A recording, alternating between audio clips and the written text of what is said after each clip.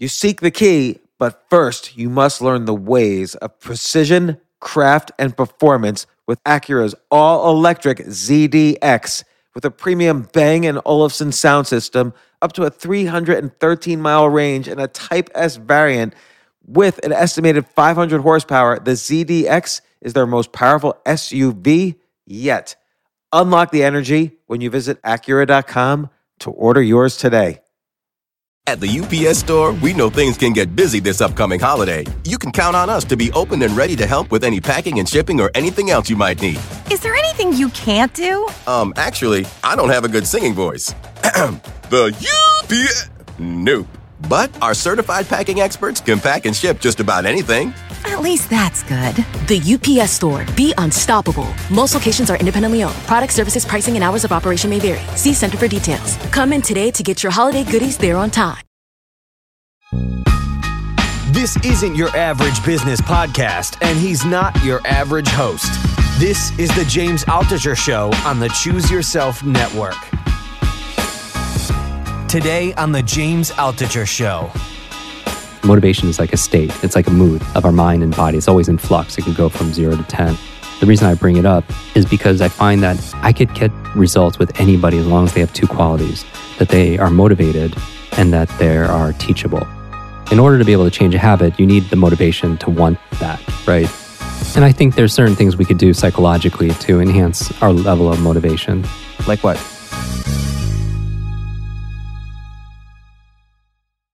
You probably have heard of cryptocurrencies like Bitcoin and Ethereum. I call them choose yourself currencies because they don't depend on any institutions to function, and they're simply exploding in price right now. Some have jumped as high as 3,000%, 21,000%, and even a rare 81,000%.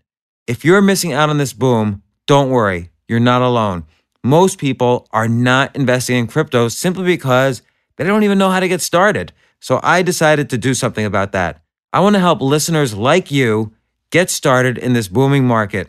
So I'm offering a free 6-video series masterclass on cryptocurrencies, all for free.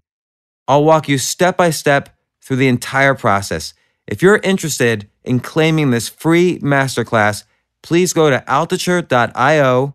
That's altucher.io/masterclass, where you'll find all of the details.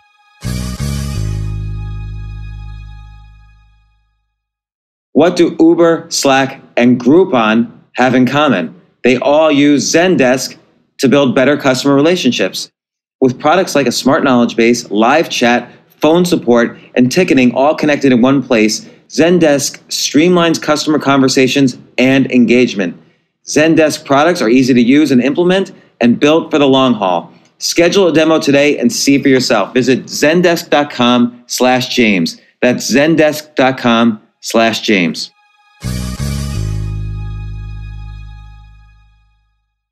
Jim Kwik, super expert brain performance coach, instructor, teacher to the stars, teacher to top CEOs and entrepreneurs. Welcome to the podcast. James Altucher, thanks for having me. Thank you for everyone who's tuning in, as always. Yeah, no, this is your second time on the podcast. And I remember the first time you taught me how to have a better memory. I encourage people to listen to that older podcast because it was great. So thank you for that. No, you're welcome. I think everybody who's listening, has memory issues. It's not a matter of good or bad memory. It's just having a trained memory or an untrained memory. But we're not taught, back in school. Well, it's so interesting because on the one hand, I think school, unfortunately, is all about memorizing facts rather than really understanding deeper concepts that could be useful later in life. But on the other hand, I find a typical question people ask each other is, I just read this book and I don't really remember any of it. Right. The average person reading the average nonfiction book, what percentage of the book do you think they memorize? Right. So I think, and it's always different. Or remember, not memorize, but remember. Right. I mean, part of it is just not reading faster. It's actually understanding what you read, right? And so I think there's two parts to reading, right? There's reading speed and then there's reading comprehension. And then if you have those and then work into your way to retention, it's important because there's no sense of everyone has the experience of reading a page in a book, get to the end and just forgetting what they just read. Me. Right? Yeah. And they go back and they reread it and then they they still forget what they read. And so I think memory is important in that, yes, school is a lot about memorizing facts and figures and formulas and foreign languages and all that stuff. I think the things that are worth remembering the most, and I'll get to answer your question, is remembering things like loved ones. I think it's important to have a good memory to remember those moments with the people we care about. Another one is life. Like, I think if life is worth living, it's worth remembering. But a lot of people don't remember what they had for breakfast today, right? And so just remembering the things that are important to them in life. And then the last thing besides love and life is the lessons. I think a lot of people repeat the same mistakes. They always say insanity is doing the same thing over and over again, but expecting a different result. But maybe it's not insanity. Maybe that's just a poor memory. Maybe a lot of people don't. They make the same mistakes over and over again because they forget the lessons in their life. But let me ask you this: like, let's take a common mistake that people might make. Like, let's say you go out, you date someone who's married, expecting them to leave their husband or wife and marry you, right, or have a lifelong relationship with you. That seems to be this stereotypical common. It's so cliched a mistake that it happens in every single soap opera and most movies. Right. And yet people make that mistake over and over again, expecting a different result. And clearly they know they've made a mistake, and all their friends say to them, "That's a mistake."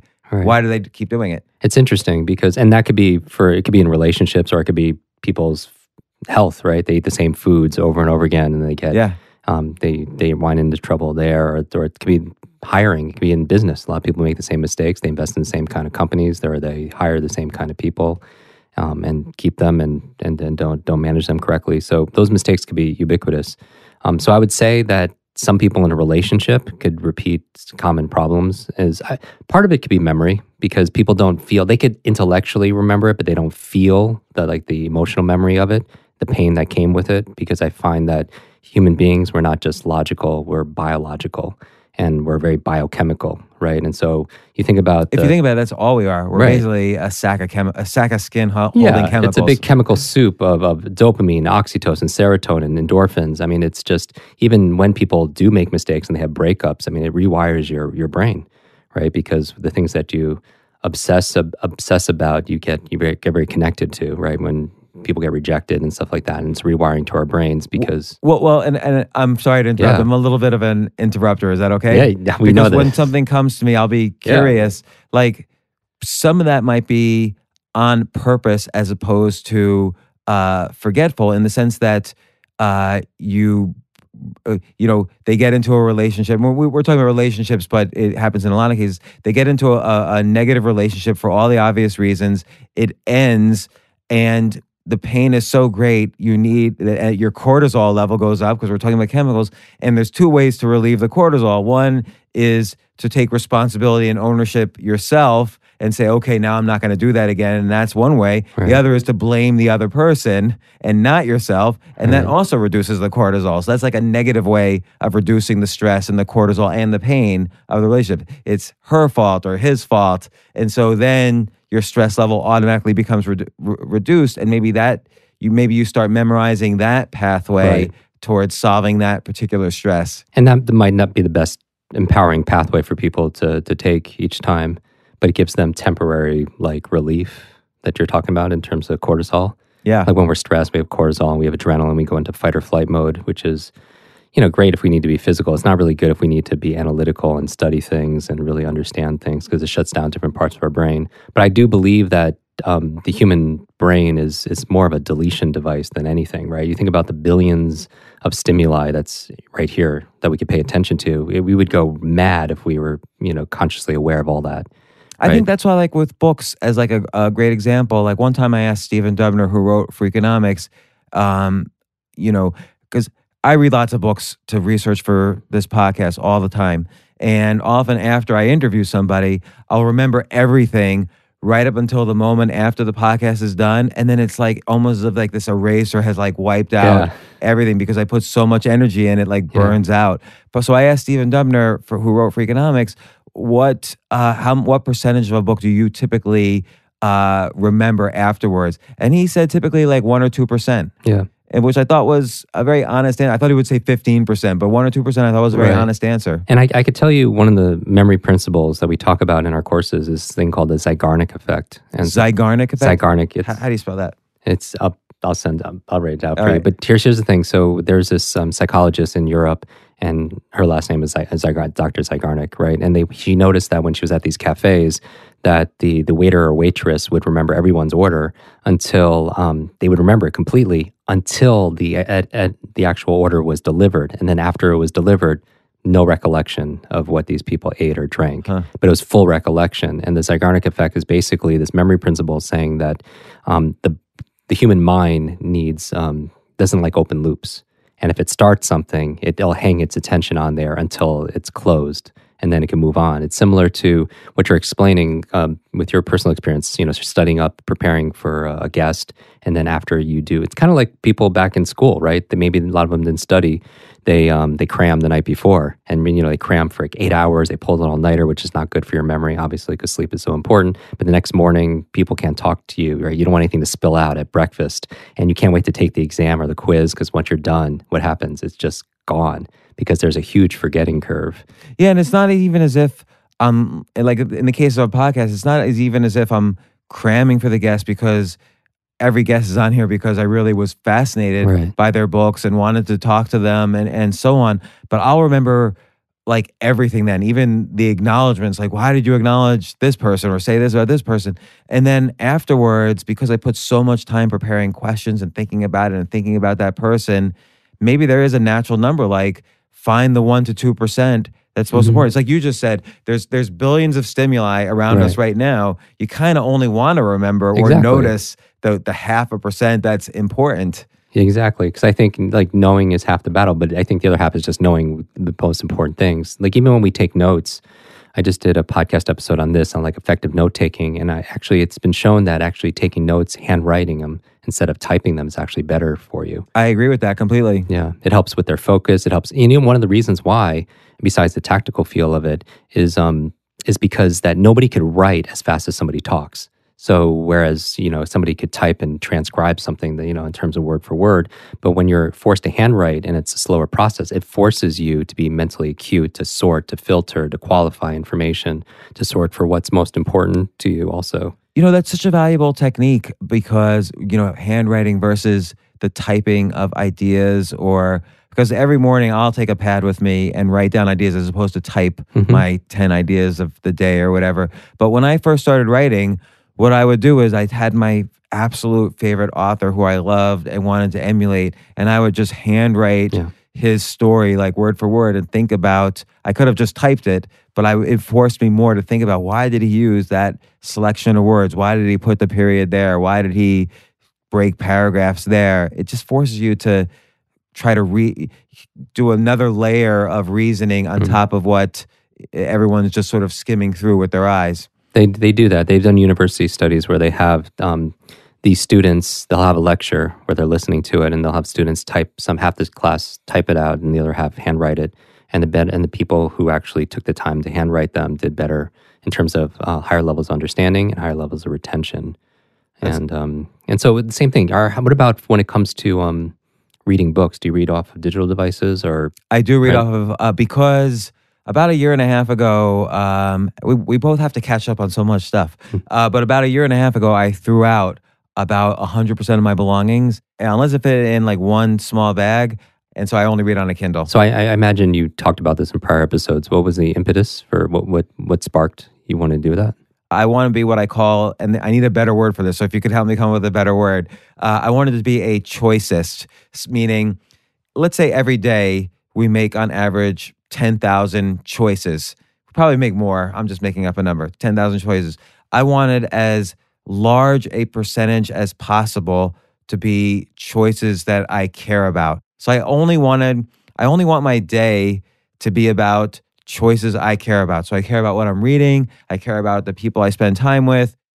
Like what you said, love, life, lessons. Those are the three things I care about. So going through that process, what's a couple words that would describe how you feel now that you have like more after the process is done? I feel it's made me, everybody likes to say every day I wake up doing what I love. And that's sort of true, but you end up doing lots of things per day that you don't necessarily love. I would say it's brought me a lot closer to the truth of that statement. Every day I get to do what I love. And sometimes things are difficult. Sometimes things are incredibly difficult. No matter who you are, someone can get sick, you could get sick, something bad could happen financially, all sorts of things could happen. But every day I can say truthfully, I am getting closer and closer to doing what I love every moment. So I filter everything through like the brain, right? And so mentally, do you feel more clear or have more energy because you're not, your mind's not going to other responsibilities? Absolutely. I hate wasting brain power on decisions that I don't care at all about. I just don't go anywhere or do anything I don't want to do. And that sounds selfish, but you talk about I really relate to what you said before, how we could focus our memory and our learning around love, life, and lessons. So for instance, I will spend extra time with my children now, just doing things that we all love doing. Right. And I spend time with my friends because I value friendship even more now than I did before. And I think it's hard after a certain age to value friendship in certain ways like we did as kids. Yeah. So I feel now I'm able to better value friendship because I'm not wasting time doing all these other things. So suddenly everything I do, opportunities become much more creative and interesting for me because I'm only doing things I love. And so I'm answering your questions more than you're answering mine. No, it's all good. The reason is because I'm super resonating with this love, life lessons. And I think that's critically important. Well, I think also we make decisions based on what we value the most, like what's most important to us in our life. And I think, when we're talking about the human mind, when we're always deleting or we're distorting or we're generalizing, it's nice to know what's most important to us, and especially in our relationships, the people that we're talking to on a regular basis and communicating, the people we care about. I would say that knowing this, because you were talking about having too many choices, and we talked about in the last episode, we talked about 10 keys for unlocking your good memory, your superhero, your That's superhero 3 years brain. ago, our last podcast. Right. And so one of them, we talked about like 1/3 of people's memory is predetermined by genetics and biology, but 2/3 is completely in our control. And we're talking about a good diet and getting rid of negative thoughts and exercising and brain supplements and positive peer group. But one of them was this thing called a clean environment, right? Just having getting rid of the clutter because it helps you focus. People know when they clean their office or they clean their desktop on their computer, they have a clarity of mind also. But you mentioned this word choice, that when you got rid of furniture and books and things like that, because you were concerned about all the decisions you had to make to be able to upkeep and hold everything together. And this is a real challenge. I think everyone who's listening to this, we all suffer from this thing called decision fatigue. Right? This is the idea where research talks about saying we can only make a certain amount, a very limited amount of good decisions a day. And once we meet that quota, we're done. I strongly believe that. So for instance, just as an example of what you just said, I specifically, in the mornings, I call them my maker hours. So that's when the things that I truly care about and want to be creative about, like let's say writing or podcasting or whatever I'm doing creatively at that moment, I do it in the morning. And then in the afternoons, as much as I possibly can, that's what I call my manager hours. Because most people don't have any maker hours. Like they're just managing from 9 a.m. to 5 p.m. and then their business day's over, they go home and they're exhausted and whatever. So let's say from 2 to 5 p.m., that's my manager hours. I'll talk to colleagues, partners, people I work with, because the phone calls are easy and just following up on decisions is easy. And, most of that stuff is not creative. It's just like, okay, I got to move the needle on 6 different projects. That requires a phone call. Did you do this? Did you do that? Should I do this? Should I do that? The maker hours is when I'm writing, is when I'm brainstorming and coming up with ideas, just thinking of everything that I love doing. And that's prime time, right? If you could win that first hour, then you could build positive momentum throughout the entire day, which is great because most people, I just did a podcast episode on how I spend the first hour of my day to jumpstart my brain. But one of the worst things people could do in the morning, which most people do, is they check their phone. And I still think when I'm working with elite mental performers, one of the things that people should not do if they want to really win that day is to check their phone. Because think about when you talk about the maker hours, when you're most creative, when you're most suggestible, touching your phone first thing in the morning, you're in this alpha theta brainwave state where information is just going in unfiltered with our conscious mind. What do you mean by alpha theta state? So we go through our brain cycles, different parts of our brain through different brainwave states. So right now, you and I are in beta state. That's where we're most awake and we're alert and conscious. On the bottom of that is delta. Delta is the state we're in when we sleep.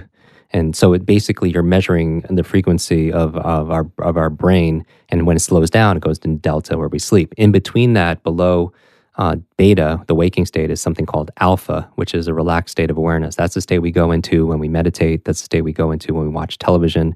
And it's this relaxed state of awareness where information just goes in, mostly unfiltered. It's like if you see somebody watching TV and they're watching their favorite show or a sports event or whatever, and you try talking to them, but they're like in a trance and they don't hear you because they're in that alpha state. And oh my gosh, Jim, there's so many things I want to unpack on everything you just said. I just want to remind everybody listening, what I really want to do with Jim is figure out how he got to have such a dream job. Like we're hold on one second, Jim, because I want to get back to your clean environment. I want to get back to what you just said about the alpha state. There's a couple of things that you just said that I want to get back to, but I just want to remind people a little bit of who some of your clients have been in the past or the present, or maybe the future that you could talk about. Like you really are, people pay you a lot of money to give them this sort of advice and then some. So who have been some of your clients? I mean, if people look at my Instagram, I work with a high percentage of the people that people see me on Instagram and such. But I've done programs for Elon at SpaceX for his rockets. Elon Musk. Sure. A lot of actors like Forrest Whitaker and Jim Carrey, Will Smith. I'll help them speed read their scripts, help them be focused and present on set, help them to memorize their lines in a fraction of the time, because there's obviously a lot of scripts and they have to stick it word to word, which is important. But high performers, at our events, we've had some amazing luminaries in the audience. Everyone from Quincy Jones to Matt Mullenweg, who founded. Oh yeah, Matt's a great guy. He's been on the podcast. WordPress creator. Sure. So I've seen pictures of you with Richard Branson. Yeah, I've had the opportunity to do a number of things with Virgin, and but just my goal is those are great names. It's my passion doesn't matter. It's just because I grew up with this brain injury, and I grew up with learning challenge. A teacher at the age of 9, said that I was the boy with the broken brain. I had that label. They actually said that to you? Not to me. It was actually because you had an injury. You had a bike injury or something? I had a very bad injury when I was 5 years old, and I had learning disabilities. It took me an extra few years to learn how to read. I couldn't understand. I would have this imposter syndrome at this early age where I would pretend I would understand, but I really didn't understand a lot. And so that was a big challenge growing up. But my thing is, I don't want people to suffer the way I suffered. And my whole thing is just, 1 billion brains. I want no brain left behind. That's why I launched the podcast, because I feel like our most valuable asset nowadays, it's like none of us are paid for our muscle power, right? We're paid for our mind power. It's not our brute strength. So true. It's our brain strength, right? In this knowledge economy, and knowledge is not only power, it's profit. And I don't just mean financial profit. No, I agree with you. I actually, I think it was the first chapter of one of my books, my book, The Choose Yourself Guide to Wealth. I say ideas are the currency of the 21st century. So so knowledge is actual currency in today's economy. And I think that's the world we live in. It's like this knowledge divide, right? It's the people who know and people who don't know, certain things. And the information is out there, right? They're in their books and it's online, but a lot of people don't have the ability or the skill set, the capabilities to be able to filter through it, to be able to learn it, read it, absorb it, retain it, perform. The reason why memory is so important is because, everyone could say that, they could go on Google and, and these facts are at their fingertips. But at any given time, it's like our life is a reflection of our decisions that we've made to this point, right? That's pretty accurate, right? Our decisions we've made to this point are pretty much, it's reflected in our lifestyle and such. But there's kind of like a funny self-help quote related to that, in the sense that if you're having a lot of problems and you start deciding things based on how you've always decided things, you have to sort of remind yourself, well, it's all of your decisions in the past that got you here. So that's why you almost need outside help to kind of get you out of here. And there's a great book called The Structure of Scientific Revolution. Oh yeah, that is a great book. That's that's like 4 decades old, right? It's an older book. And it basically says that that there's this incredible pattern where most of the big advancements in industries, whether it's automotive or it's computers or you name it, fashion, usually comes from people outside the industry because it takes somebody from the outside to look in saying, hey guys, why aren't you doing it this way? Well, look at rocketry and space exploration. NASA is outsourcing to SpaceX. Elon Musk was, he made PayPal. He wasn't a rocket scientist. Right. And Jeff Bezos has Blue Origin going into space, and Richard Branson has Virgin Galactic. So you have a bookseller, a PayPal guy, and a music magazine guy who are leading the next revolution into outer space. Right. People outside the industry, because if you're in the industry, by definition, you've been trained the same way. You have the same blind spots, the same scotomas, right, that people have. Scotoma? Scotoma, like a blind, it's like a mental, in psychology, it's like a mental blind spot to not be able to put your focus in a certain area because we're not trained to do so. And that's why actually, I think one of the best things for people to make better decisions is just is to change their perspective, and very applicable. So I think everyone listening to this has a decision they've been putting off that's important in their health or relationships, where they're going to live, what they're going to do, who they're going to be with, whatever. But a lot of people, going back to remembering lessons, how we started this conversation, a lot of people repeat the same issues. They go on to another relationship, but they bring themselves with them. And what I'm thinking is part of it is when they're in that relationship and they're doing that thing, they're seeing things from the same perspective. And that's why I think sometimes it's important to change place or change people you spend time with. They always say you are, your environment, you are the average of the 5 people you spend the most time with, because it shapes your values, it shapes our beliefs. And I think if people want to make better decisions, like there's this process called 6 Thinking Hats by Edward de Bono. And basically, the summary of it is basically saying that if you have a problem that you need to solve, if you need to make a better decision, one of the ways of doing it is to pretend that you're wearing 6 different hats.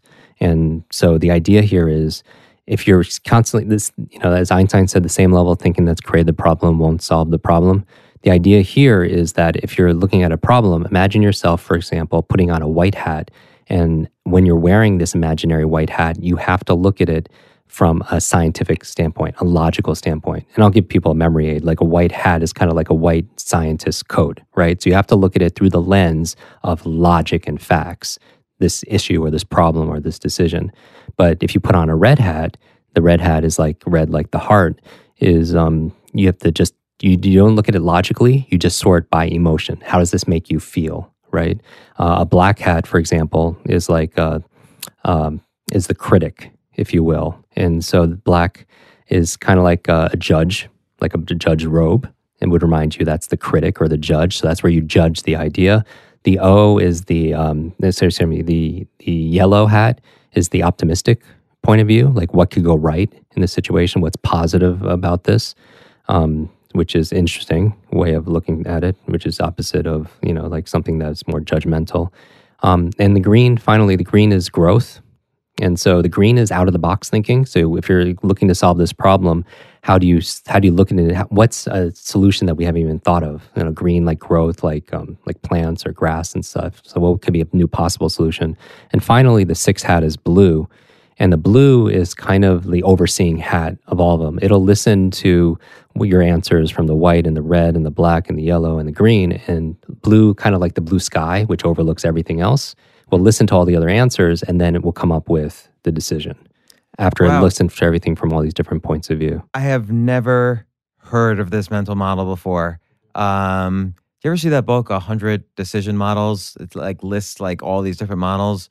I can guarantee you this model is not in that book. Right. And I've memorized that. And the reason why I like this is it's so simple, right? I mean, let's give an example though. Come up with an example where this works, or where you've helped this people. This is actually it'd be great for you. Like if there's something, is there a decision that you're thinking about, or a problem that you want to be able to solve yourself, and we can maybe try this out. Well, the thing is, this is related to the choiceism. Is that really I've whether I realized it or not, I did a lot of this. Yeah. And so right now, I really am so much doing everything I love doing. And I don't say this to brag. There's always room to improve. In fact, everything I'm doing, I'm very stressed about because I want to improve on them. Mm-hmm. So for instance, podcasting, I want to have the best possible podcast. Not that I feel competitive with anybody else. Not even that I feel competitive with myself. I just want to provide a better and better service. And I think it gives me pleasure. Going back to your love, life, and lessons, Right. I love doing it. So it gives me more and more pleasure as I get better. It makes my life better as I learn more. Right. Because I feel like with podcasting, there's a lot of micro skills. Like there's like maybe most people don't realize this, but there's like probably 500 micro skills to being a good podcaster. You probably are realizing this as you're doing your podcast. And so it improves my life. And just the lessons, there's actually then concrete lessons as I pursue what I love, as I do what makes my life better, and as I learn these lessons. So I feel like in general, not that I have an easy life, because I don't, because I'm only doing the things I want to do, it actually makes my life very difficult because it puts a lot of pressure on me to improve at them. But I don't really have the problem of making a decision because I usually know at some point when I'm ready for the next thing. I like that too. And I like that you do the difficult things, because there's that whole saying that says that if you just do the easy things in life, then life is hard. Oh, I'll give you an example of that. So I've been trying, as many of my listeners know, I've been trying to do stand-up comedy for the past 4 or 5 months now, really for a year and a half, but more intensely for the past 4 or 5 months. And so I felt like, I need to be I've always been fearless in front of a public speaking crowd, but I wanted to be a little more fearless in front of a potentially enemy crowd. And I also wanted to be tighter on my one-liners. And so to overcome this fear and to get tighter on the one-liners, I went on a subway, and going from 42nd Street down to the Brooklyn Bridge and from the Brooklyn Bridge up to 42nd Street, each stop, I went into a new car and would do stand-up comedy. Really? And just to focus on one-liners. And so it forced me to write down one-liners, which is very difficult to do, like a joke in just like 10 words. And then, oh my God, it was so scary to just talk in front of an audience who really does not want you to talk. Right. Like they do not want you to open your mouth. And so I challenge myself on everything, and I try to figure where's the line where I can no longer challenge myself, and then how can I go a tiny bit past that line? That's how I came up with that idea. I mean, have you done like improv also? No, I actually specifically don't like improv. Really? Yeah. It gets recommended to me a bunch, being just a public speaker. Yeah, no, I think improv's great. I like watching it. Saturday Night Live is all improv, but I like doing things in my brain. Like I like doing things on my own. I love it. Yeah, I mean, what we're talking about here for just everyone who's listening is just, we live in an age right now where there's these, I always talk about superheroes and superpowers, and I think that there's some supervillains, modern day supervillains that generations ago they weren't here. Well, you're talking about in this digital world, we have digital overload, right? Where we feel like there's too much information, too little time, right? The amount of information is doubling at dizzying speeds. I think most people who are listening to this could appreciate they have things they need to learn, but it feels like it's taking a sip of water out of a fire hose, right? With the amount. And the half-life of information is just, it's so quick. People who are graduating school, a lot of the stuff that they're learning is not even accurate. And so there's this digital overload and overwhelm, which creates information fatigue. They call it information fatigue syndrome, right? Higher blood pressure, compression of leisure time, more sleeplessness. Can I ask you about that real quickly? Yeah. I feel like it's not just digital overload, and this is related to you suggesting earlier in the first hour, don't check your phone. Yeah. I feel like it's not only like there's so much information that happens every morning, it's also there's a lot of annoying information. Yeah. Like, oh my God, he went to Greece on vacation and they're all together. Why didn't they invite me? Like there's all this, like you see all these things your friends are doing because they only are giving you a filtered version of the information about their life. Right. And you're like, oh, I didn't do that. And so it's not just digital overload. It's like digital, like you suck, right? And everyone else is great. And that's like forced down your throat. And we know, and we've heard these terms, right? Like Facebook depression and these things where everyone's seeing the most amazing highlight reel of everyone's life, as opposed to what's going on, on a day-to-day basis. So people get depressed because there's this huge FOMO and that people are missing out and they're not good enough. And fundamentally, I think one of the big human, the fears that we have is that we're not good enough, right? We're not good enough, so we're not going to be loved. And if we're not going to be loved, we're not going to survive because, we needed to as, to be loved by our parents. Otherwise we had no protection. And that's so interesting. So you're saying kind of this Facebook depression or viewing this highlight reel of everyone else's life, it's almost, and I'm going to use the bag of chemicals analogy again, it's almost pushing down your oxytocin, which is the neurochemical which tells you where you are in social acceptance of the tribe. So when you see that all the tribe is having fun, but hey, I didn't have fun last night, you're feeling like that the tribe is kind of kicking you, pushing you towards the fringe where the lion is going to potentially eat you first. Right. I mean, it's tough because we learn through contrast and comparison through things. And so when we see people succeeding or having, it puts us in a place where we feel like we might not measure up. And I think that ultimately that's one of the deepest fears we have, whether it's, the root cause of, challenges where people feel vulnerable, public speaking. I don't know how have you always been natural on stage and in media? No, but here's where I have up until the 1 second before I'm on stage, incredibly terrified. So Really? I will even say to the conference organizer, I'm sorry, I'm leaving. I'm too scared. But once the mic is in my hand and I'm looking at the audience and I start, then it's like somehow I don't know what happens. It's like I get this boost of energy and I'm like a different person and I'm fearless. And I know beforehand that's probably going to happen, but I'm still scared to death. I am scared all the time. Aren't I scared all the time? So I'm scared all the time. Yeah, I can appreciate that because when I grew up with this brain injury and such, I would actually, if a teacher in high school asked me to do and talk about my book report in front of class, I would lie and say I didn't do it. And I would throw it out on the way out because I was so terrified, of public speaking. And it's interesting because my two biggest challenges growing up were learning and public speaking. And, you could say the universe has a weird sense of humor because that's what I do pretty much every week. But I find that it's funny. I find that with a lot of my guests that the things they were specifically challenged with, the overcoming those challenges make them an expert. So for instance, I wrote a book called The Power of No. Sure. So why it's important to be able to say no in your life. I didn't write it because I was such a great expert at saying no. I wrote it because I'm really non-confrontational and horrible at saying no. Right. So the exploration of that led to the book. And it's interesting to see when a struggle could turn into a strength. Like my biggest mess growing up was my learning disabilities, and now my mess has become my message. Well, I love that mess goes to message. But I want to repeat your story, which we talked about before, which is you were in college, and I guess it was your roommate's dad asked you to write down kind of the 10 things you were interested in.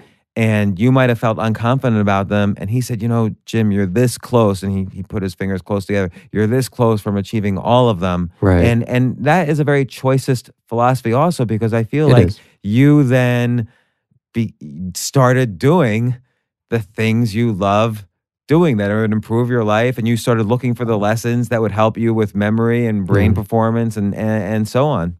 Yeah, and it's about responsibility, right? Because I feel like the most successful, productive, fulfilled people, they feel like the locus of control is coming from the inside, that they are at cause, that life is not happening to them, but it's happening them, more for them in their favor. So it's the same thing we discussed earlier of like blaming circumstances to reduce stress as opposed to doing something to reduce stress. So what did you do when this guy said that to you? Right. What did you start doing that anybody can start doing in some analogy or metaphor or whatever? What did you start doing to kind of build the life and career that you have now? Right. So when I was 18 years old and I met this gentleman, I was ready to quit my freshman year of school, and because it was just not for me.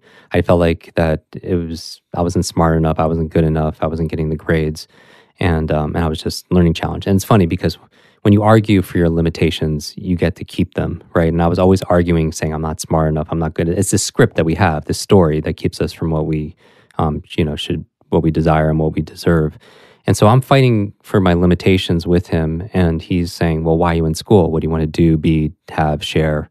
And I start coming up with things, and he makes me write them down like a bucket list. And when he looks at it, as you said, he says, Jim, you're this close to everything on that list, and he spreads his index fingers about a foot apart. And I was like, no way, give me 10 lifetimes. I'm not going to crack that list. And then he puts his two fingers on the side of my head, inside of my temple, meaning it's my brain inside there that's going to be the key. And he takes me into a room of his home that I've never seen before. It's wall to wall, ceiling to floor, covered in books. And remember, at this time, I'm learning challenged. I never read a book cover to cover. I mean, it'd be equivalent of somebody who's phobic about snakes walking into a room full of snakes. I mean, that's how I felt in that library, right? And what makes it worse, he started grabbing snakes from the shelves and handing them to me. And I started looking at these titles and these biographies of men and women in history and some very early personal growth books that you and I have read, like Think and Grow Rich, The Power of Positive Thinking, Psycho-Cybernetics, How to Win Friends and Influence People, like all the classics, right? Dale Carnegie and Napoleon Hill and everyone. And so he says, Jim, I want you to read one book a week. And I'm like, are you crazy? I have all this schoolwork. I just told you I have midterms. I can't even keep up with what I already have. And he said, Jim, don't let school get in the way of your education, right? Famous Mark Twain quote. But I didn't know that because this was 25 years ago. And I'm like, that's a great quote and saying, but I still can't read one book a week. And then very smart man, he takes out my bucket list, which he still has, and he starts reading every single one of my dreams out loud. And something about this stranger is obviously very successful, hearing my dreams and my fantasies, my goals in somebody else's voice in the universe, mess with my heart, my mind, something fierce. And honestly, James, a lot of things on that list were things I wanted to do for my family that they could never afford to do for themselves. And with that extra leverage, and we know the power of drive and having reasons and start with why and such. With those whys, I agreed to read one book a week on top of my schoolwork. So now I'm sitting at school and I have a pile of books, I have to read for school, and then a pile of books that I want to read that I promised. And I want to fulfill my commitments, and I can't keep up. And that's where it goes downhill. I don't eat, I don't sleep, I don't work out, I don't spend time with friends, family. I just live in the library. And that's where I had another accident. I ended up passing out in the library. I fell down a flight of stairs. I hit my head again, and I woke up 2 days later in the hospital. And at this point, I've lost so much weight because I wasn't eating. Were you depressed? Yeah, I was. I was very depressed. I was in a very dark place. It's not even when I'm talking about it, I get a little, choked up. But I was down to 117 pounds. I thought I died, and it was a bad place. And when I woke up, another part of me woke up saying there has to be a better way. What I'm doing is not working for me. And that's when I started studying like those books and studying the brain. I want to understand this thing where I want to understand how my brain works so I can work my brain. And I started studying adult learning theory. I found a book, like, I'm not saying it's the law of attraction, but I visited one of my friends on campus, and on the book of his roommate's bed was like a book on speed reading. I've never even heard of speed reading before. And I started studying that and the old school memory training and everything. And then about 60 days, 2 months into it, a light switch just popped on, and I started to understand things for the first time. I started to have better focus, retention. I started to do better in school, and with my grades improving, my life improved. Why do you think? What is that light switch? Is it something that happens naturally when you put 6 months of thought and kind of responsible thought into something and reading and so on? I think when people do deep immersion, we can learn things lots of different ways. There's a way of called spaced repetition, where we break things down into intervals, like kind of like working out, where we do some Nautilus training here. Like we spread things out and consolidate from short-term to long-term memory. But another way of learning is through just deep immersion, right? Where you have no distractions. You're putting yourself in an environment where you're feeding your mind this information for 8+ hours. And that's what I was doing. I remember talked about this, but I remember the moment where I actually understood there was a difference. Because sometimes you don't see your progress because you're in it. Kind of like, with your kids, you look at your kids and you don't know if they've grown a lot, but friends who haven't seen them for 6 months or a year, they see the big growth because it's contrast. And so the time where I realized I had these superpowers was about 60 days into it. I was in a lecture center, a few hundred people there. And back then there were no computers. There was just remember those overhead projectors where you'd write with one of those pens and stuff. They put something on the overhead projector on the screen in the lecture center, and it's all these words and paragraphs, and then I started laughing out loud. And I'm very shy in class, right? If anything, the superpower I had back in school was invisibility, because I didn't want to be noticed. I didn't want to be heard. Deep down, I think all of us want to be heard and seen, but I really didn't want that any attention or spotlight on me. But I started laughing out loud. I didn't even realize I was doing it because I was reading. I read what they put on the screen. And then everyone looked at me, and I felt very awkward. And then about 15 seconds later, everyone else started to laugh. And I realized that I read what was on the screen really quickly, right? Because of these newfound powers. And And that's where I realized like there was a fundamental difference. I don't even think it's like reading at 500, 600, 800 words a minute, where the average person reads about 200 words a minute is speed reading. I feel like it's just regular reading. We're just not taught these skills. I feel like we live in, and we had this conversation last time, we live in this age of, when we're talking about Elon Musk, right? We're talking about autonomous electric cars and spaceships that are going to Mars. But our vehicle of choice when it comes to learning is like a horse and buggy. It hasn't changed a whole lot as much as the world has changed. And I feel like if someone's listening to this, they feel like these three villains is the digital overload, which is like too much information, and it's not even filtered, right? There's more information being created, every day with blogs and podcasts and YouTube and everything Trump's else. tweets, right? Exactly. And I don't even say that as a joke. That's actual competition for. Right. With other information. And going back to our original conversation about not checking your phone the first hour of the day, when you're in that alpha theta state, when you're in that relaxed state of awareness, you're fully impressionable, and you're going through your phone the very first thing when you're that impressionable and suggestible, and you're looking at comments, because you're getting these dopamine fixes, right? For every time you get a like, a share, a comment, and you're literally frying, metaphorically, you're frying your brain, you're fatiguing it. Remember, we're talking about like choice fatigue and decision fatigue. We're using all those choices and those decisions to be able to scroll and look at cats and doing all these, these memes and everything. And we wonder why we're tired. And going back to this idea of decision fatigue, the reason why, Mark Zuckerberg or Tony Hsieh, these people, they wear the same sweatshirt, or Tony always wears the same Zappos t-shirt, being CEO of Zappos. Most of the time is you ask them and they say that they do it because they don't want to waste one of their good decisions on what am I going to wear today, right? They want to systemize everything and turn everything to processes so they don't have to, so they can focus on the things that matter the most to them. And so that's one of the challenges, digital overload. But the other two, really quickly, are digital distraction, right? Because every time the other challenge with opening your phone, so there's two challenges with checking your phone the first hour of the day. Number one, it trains you to be distracted, right? Because you're looking at all the different things. And also the other problem is training you to be reactive, meaning that when you're looking at text messages and emails and all these things from people wanting something from you, right? Or fires that you need to put out, then you're training yourself not only to be distracted, but you're training yourself to be reactive. And you're never going to have, especially the entrepreneurs that need to take the invisible, make it visible, turn their vision into reality and such like that. Then you're not going to have a quality of life if you're just reacting to all the things of everyone else's agenda that they have for you. And so that's why picking up the phone in that state is really bad to do, rather than sitting down, doing what you're doing, being a maker, right? Planning the three things that you need to accomplish personally and professionally, and keeping your eye on the prize. The third obstacle besides digital overload and digital distraction is digital dementia. And digital dementia is this new term used in healthcare, basically saying that our brains, like, we're getting more and more forgetful. Everyone's feeling like senior moments are coming early, even if they're, in their 20s or 30s. Why is this happening? And part of it is doctors are saying it's because we're relying so much on our smart devices, and it keeps our to-dos, it keeps our calendars, it does simple math for us, it remembers all the phone numbers, all things that are convenient. Like, nobody wants to memorize hundreds of phone numbers, right? But we've lost the ability to do so. And that creates a lot of challenges, and they call it digital dementia, where your mind is like a muscle; it grows stronger with use. But do you think that's true? Do you think that because someone's outsourced their contacts to a phone list, they're not actually just saying, "Okay, now my mind can do other things that are more"?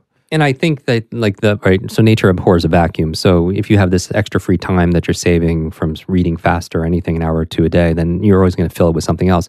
I would hope that so there's two parts to it. I think that it's not black and white. I rely personally on my smart devices because I don't want to memorize everything. It's convenient. But I also don't want to lose the ability to if I need to. And so the challenge becomes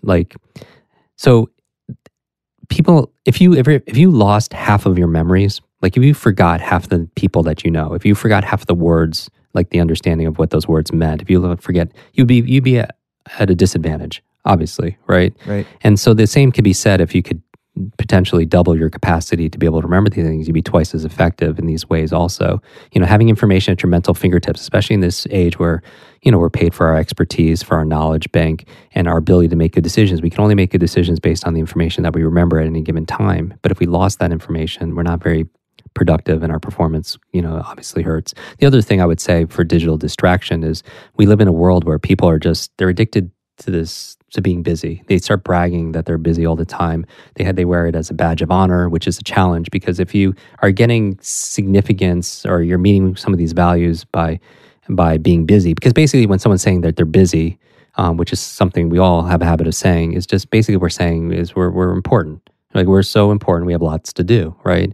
And if people are getting rewarded through that, some kind of secondary gain out of it, the challenge is they start unconsciously designing their life to be busy all the time, so they could feel that, that importance. And that, we know busyness is not necessarily the answer, right? The whole conversation we're having in the first half of this conversation was about putting first things first, right? You're focusing on life, love, and lessons, the things that we value most. We're majoring in the major things in life. Let's stop to take a quick break. We'll be right back.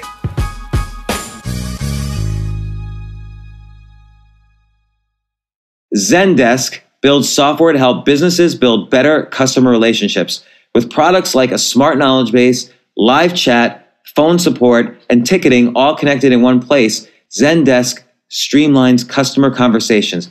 In Zendesk, every channel you'd need is baked right in, all tied to the same analytics and reporting. Turns out only 25% of customers choose the phone as the first channel for reaching customer service. That means that 75% would rather reach out via chat, email, social media, or help themselves in your knowledge base.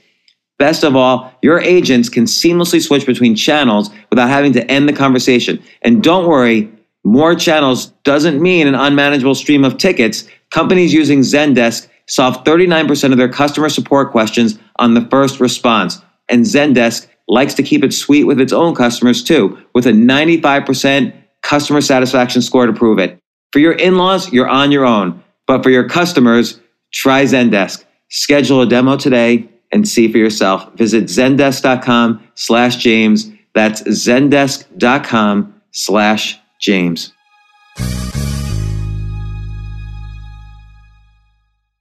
Let's say I was just focused on money, which I was for many, many years. And I was making it, I was losing it, I was making it, I was losing it. I never felt good, like up in my chest, meaning I never loved what I was doing. I always thought I just always felt this stress in my gut. And I would even get sick in my stomach because I was just always thinking about money. And it wasn't something and I was doing things that I didn't necessarily love doing. And it's only in the past, let's say 7 years, it started moving up.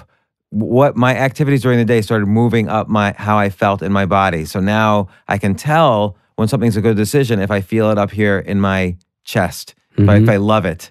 Whether I'm good or bad at it, if I love it, then I can say, oh, okay, this is something I want to get a lesson from, or this is something I want to improve my life with because it makes me feel better up here. And that's much more pleasant than the worry I always had in my stomach.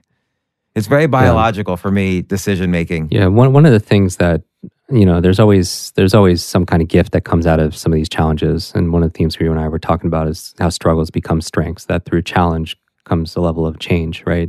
How the mess becomes some kind of new message for people. We were talking before we got into the studio about my sleep issues. And so I don't talk about this publicly ever, but I think it could help maybe a couple people who are listening to this. So I've suffered from sleep apnea for the past 5 years, very, very severe. Because as you get older, it gets worse and worse. And sleep apnea is this breathing disorder where you don't get enough oxygen when you sleep, so you wake up suffocating. And I use a CPAP breathing, device to help me get air, and dental devices that put my jaw forward and helps me to be able to breathe a little bit easier. But nothing's really hacked it, right? And so, do you think it's related to the? And I've seen photos of you in the hospital bed, right, really looking like a wreck through this. Do you think it's related to those early brain injuries? No, the apnea is actually a structure issue. It's actually because my tonsils were just very large, and so it's kind of this soft palate and uvula in the back of my throat prevented oxygen to go through it. And usually it's the people who usually suffer from it. And I recommend anyone who wakes up still fatigued to get a sleep study done. You could do it at your doctor could do it and order it for everybody. But I think more people suffer from this than they realize. And so what it is it's usually because somebody's overweight and they carry a lot of extra weight around their neck, and it prevents them from being able to get to breathe. But for me, it was purely genetic. What made it, and so I've had surgery and everything. I was hospitalized a number of times where I was getting about 90 minutes to 2 hours a night for 5 years. combined. And obviously, and this has come up on the podcast a lot, essentially most people need 8 hours. Right. I mean, not even on average. You just need 8 hours every day. You need more. I mean, I don't know what the range is, but certainly more than a couple hours of sleep. And because because the sleep is, people think that, like when I ask people how do they build muscles, they like, oh, I go to the gym, I exercise. But in actuality, that's not where you're building the muscle. That's where you're literally tearing the muscle down. When you're building it is when you rest. And a lot of that is sleep is so important. It's like one of the best life hacks there is, performance hacks, because when you don't sleep, your ability to make good decisions, your memory, your focus, everything is compromised the next day, right? And so that's a big challenge. And so for me, I never got enough sleep because I couldn't breathe. I would stop breathing 200 plus times a night. Each time was more than 10 seconds. So I'd wake up, the equivalent of this sleep doctor was saying, it's like, hey, it's like somebody's coming in 200 times a night and suffocating you with a pillow, and so it's no wonder you're waking up. Did you realize this was an issue, or did you think this is just how everybody slept? No, I've always realized I've never slept really well, but as we get older, it gets worse progressively. Sleep apnea does. My challenge, the reason I bring this up though, is the gift, because what I've learned to do is train myself when I go through struggle. I'm trying to think, what's the gift in this, right? Because to be able to. People don't realize you were talking about all the struggles that people have and how people could grow from it. And that's actually a powerful word, because we've all heard of post-traumatic stress, right? Disorder. And people don't realize that there's also this thing called post-traumatic growth, that going through trauma, going through adversity, going through extreme difficulty, the most difficult times of your life, there's a number of percentage of people that come through it and they're actually thankful for that, even though that they wouldn't wish it on anybody that they cared about or anybody, because what they had to go through in terms of suffering, they got a certain level of meaning from that experience. They got a certain level of commitment. They got a certain level of newfound strength from it, and it changed everything. Like for me, I struggled for a decade and a half with my learning challenges, but I wouldn't trade that for anything because it put me on this path, right? And so I would say, what's the gift out of me not be able to sleep for 5 years and travel to Dubai and Hong Kong and do these mental feats, memorize 100 people's names from stage when I'm really, really tired? I would say part of it is certainly is willpower, because, I focus on gratitude. I get very scared going on stage still because I've never, it's more my nature. I'm more introverted, but I focus on, a couple people I feel like I can help in the audience, and it puts my focus off of myself. I think that's important. And I focus on giving, not to be able to get, but giving because it's who we are. And I would say that the gift out of not sleeping is two things.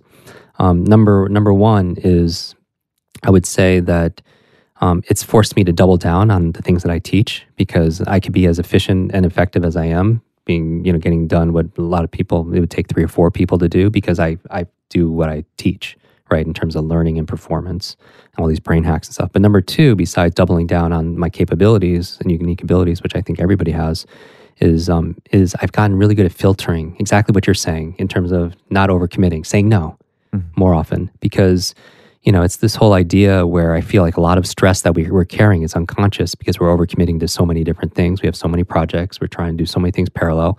And we know that multitasking is a myth, that that's not even accurate, that people who feel like they're multitasking. I'm not talking about walking and thinking and being on the phone. I'm talking about doing 2 cognitive activities or more at once where you're switching. And that's exactly what it is. The actual term for multitasking, more accurate, is task switching. Right, you're going from task to task, but every time you switch, the researchers are saying you're losing about 5 to 20 minutes because it takes that much time to regain your focus, regain your flow, if you will. Also, those people who are multitasking, not only is it wasting time, so their productivity goes down, but also they're making more errors, which is a big challenge also. But we live in this world where people are overcommitting, and they have all these windows open on their computer, metaphorically, even if it's minimized, it's still taking up space. And I'm saying that when I was sleeping 2 hours a night, now it's up now to 3 or 4 hours now. It's because I'm just working with some specialists. But I would say that it forced me to really analyze the things that I want to. And, in the spirit of, the one thing or essentialism, it's everything is hell yes or it's hell no. And so, like right now, James, there's nowhere else I'd rather be. There's nowhere I'd rather be with, because... Well, I'm certainly glad about that. because it was like automatic yes. And that's how I filter things. You remember you're saying in your chest, you do the things that you love, even if they're more difficult, they're more fulfilling for you. And I would say that it's good because you want to go through difficulty, because anyone who's been given everything and if they have had an easy life, they don't develop pride and they don't develop strength. right? And I feel like over the past 5 years, it's forced me to really double down again on my capabilities, the things that I teach about speed reading, memory, just things that keep me productive. And also it's forced me to say no 80% of the time and only say yes to the things that really light me up. And I think that's so in important for terms of people. like making those decisions, do you go back? Let's go back to the hats. So the white hat, red hat, black, yellow, green, blue. Did you use? Let's put it in that context. So white hat. Yeah. When you're making a decision, what's an example decision you've made where you've used this mental model? Yeah, I mean, so this would be really good. So I had surgery. I haven't talked about this, but one of the things I was being hospitalized every single year because I would go X amount of days without sleep, and it got very, very bad, and I would have to be sedated and such. And I wanted to get the surgery done. They call it a UPPP, where it's pretty severe. It's not like having your tonsils out when you're a kid. As adults, it's a lot more pain associated to it. And the challenge is I found out that 80% of the time it's a failure. And so I'm like, why is everybody having this surgery and 4 out of 5 times it doesn't work, right? Because it's a very painful process, very costly process. And a number of my celebrity clients had gone through it and they still hasn't fixed the problem with their breathing. And so I use the 6 hats as an example. I won't go through it completely, but when I'm wearing the white hat, I was going through it and looking at analytically, like looking at the data, looking at the research. Why is it just 4 out of 5?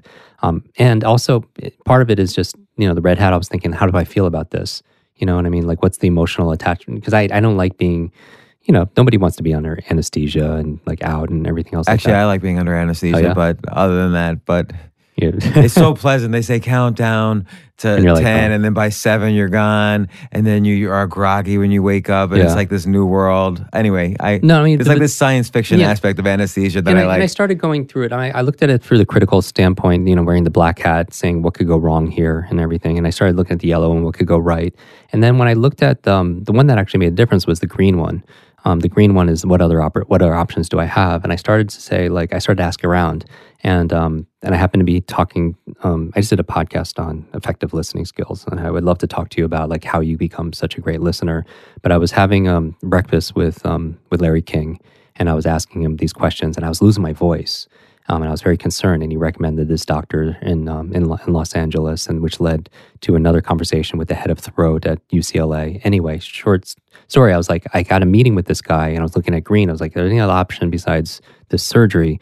And she's like, yes, what we do here is we actually don't do this surgery unless it's absolutely necessary. And what we do that other doctors don't is we actually sedate you with anesthesia and then put a scope up your nose, down your throat to actually see where the obstruction is. Because lots of times it's actually the tongue that falls in the back of your throat that makes you snore or you can't breathe, and that's why the apnea is there. And obviously they're not doing surgery on your tongue, but most are not effective because they're taking out parts of your oral cavity that doesn't need to be taken out. Why doesn't everybody do that? That seems like kind of an obvious thing. So thing. he put me to sleep, and then I said, he gave him the specific instructions that if you see that my tonsils are actually the presenting issue, then do surgery, take them out. And that's what he did. And it led to this new solution where I felt really good about it. And it's made a difference. It's, instead of getting 90 minutes, I'm getting 3 or 4 hours still, and I'm still building it up, but I'm in the middle of the process. But I think, again, our lifestyle, our life, our happiness is a reflection of our decisions. But nobody teaches us these things. School is a great place to learn what to learn: math, history, science, Spanish, important, subjects, but zero on how to learn, how to listen, how to be creative, how to think for yourself, how to solve problems, how to focus, concentrate, how to read faster, how to remember things, how to be financially literate, all the things that could really serve us. So obviously this became a passion for you in part because your mess became your message. How did you first kind of get into the business of having, all these clients where you would help them, improve their memory, speed read, do brain performance hacks and so on? Completely. And so I know you have a lot of entrepreneur listeners or people who are on that path that starts business or they're transitioning and such, or they value their freedom and they want to. So I would say that, I would say a couple things. So, when I was growing up, my parents immigrated here, and our family lived in the back of a laundromat, in this small room and such. We had no financial means. I had no education, right? I had just learning challenges and disabilities, and I knew nobody. So a lot of people when they want to be successful, they just say like, oh, you need money, you need education, you need contacts, connections, and network and everything. But I feel like it's not, and this is, people have said this before, so I'm not the one saying this, but it's not about your resources, external resources. I find it's the most successful people have strong internal resourcefulness, creativity, ability to think, persistence, grit, growth, and all that stuff, discipline. And so I would say that struggling all through my academically, when I had these breakthroughs, how I ended up teaching this and turned this into my career, and this is my 25th year of teaching. Well, I haven't thought about that. So yeah, it's 25 years. Is that when I got these results, I started helping friends, and they started getting amazing results. Right? Like, what was the first friend you helped? Yeah, so I helped my roommates and suite mates because they saw like a big change in not just my grades, but just everything. Right? You have one thing that's holding you back, and you fix it, and all of a sudden it opens up. Like, it primes the pumps, allows us to Not only that, you find you have a passion for what fix. For what was especially because this was like my kryptonite, right? And so that's the challenge. It's like every single day, 1,000 times a day, unconsciously, and probably hundreds of times consciously, I was thinking like, I'm not smart enough, I'm not good enough, I can't do this, and I would make up all these stories. And so when you overcome the biggest challenge that you have, I mean, it liberates you, something fierce, right? And so I would say that I started helping people and tutoring them, and then I wanted to help other people, right? And then someone was saying, hey, because I didn't have any money in school, and friends were always ordering Pizza Hut and chicken and broccoli, and I was like 40 pounds underweight and such, so I couldn't afford to do that. So his friends were like, why don't you tutor this? And I was like, I don't know the first thing about doing that, but I noticed that there was a classroom that wasn't being used one Thursday night around 7 o'clock. And I saw, okay, I had this idea. Next Thursday at 7 o'clock, I'm going to put 5 or 10 people in that room for free and just teach them for a couple hours. And then maybe afterwards, one of them or two of them wants to be tutored, ongoing, so I could eat. And then, so I go back to my dorm room, I take out a piece of paper, and it's my very first marketing.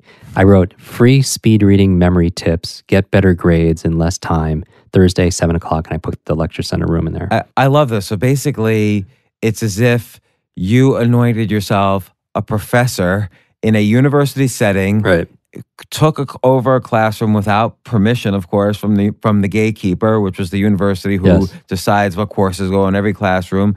You announced it as if you were, so it was exactly that. Like the next morning, so I wrote this down, hand wrote it, and the flyer. And then the next morning, I make some photocopies and I put it on bulletin boards on the way to class. Not a lot, but just on the way to class.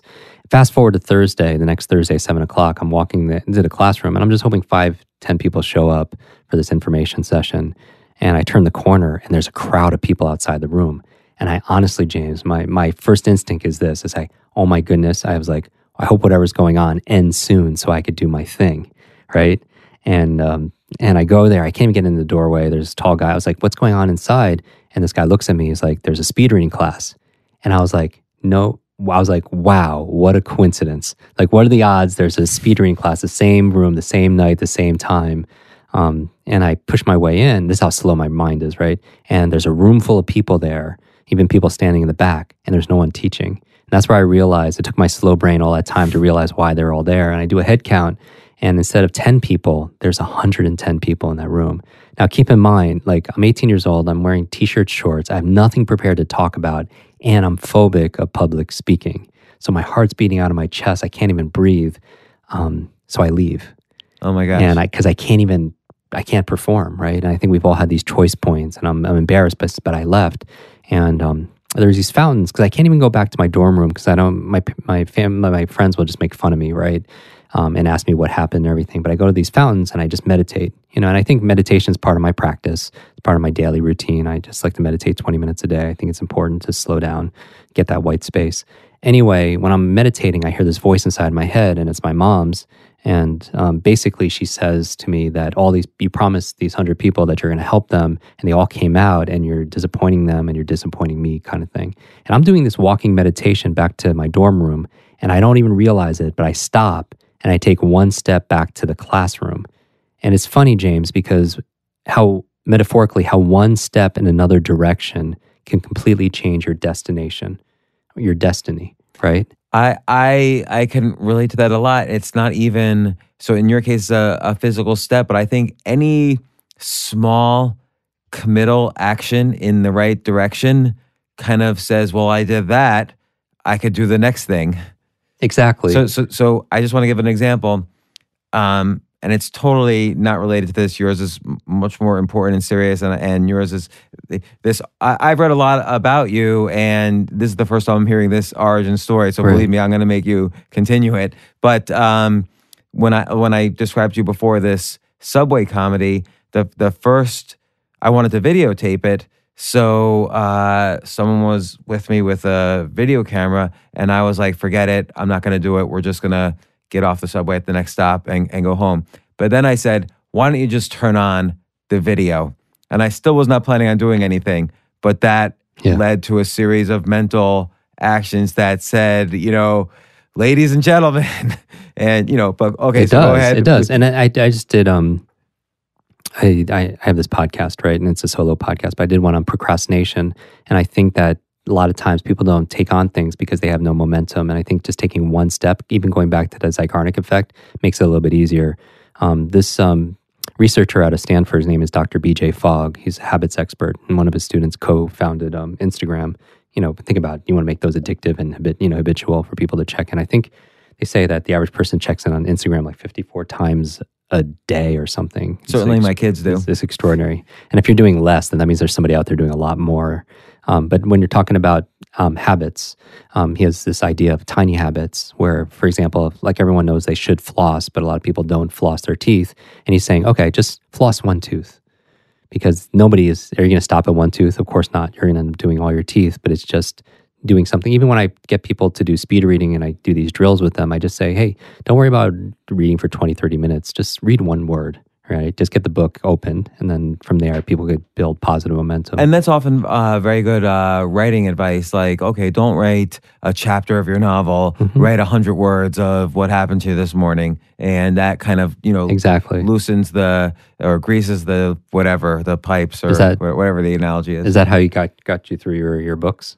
Probably, yeah, because you experience writer's block all the time. But okay, so you take a step back. So I basically take a step back to the classroom. I don't even realize it's unconscious, and I go back to the classroom. Same 100 people are there, and I end up doing a talk for 2 hours. And honestly, what was the first thing you said? You get up into the front. You must have said, "Yeah, okay." So first thanks of all, everyone for coming. But after that, and I apologized for starting late and everything. And but I honestly, as a memory coach, as a memory expert, I don't remember what I talked about for 2 hours because I don't know how you are on stage, but this is my very first public speaking experience, right? And it just flowed right through me.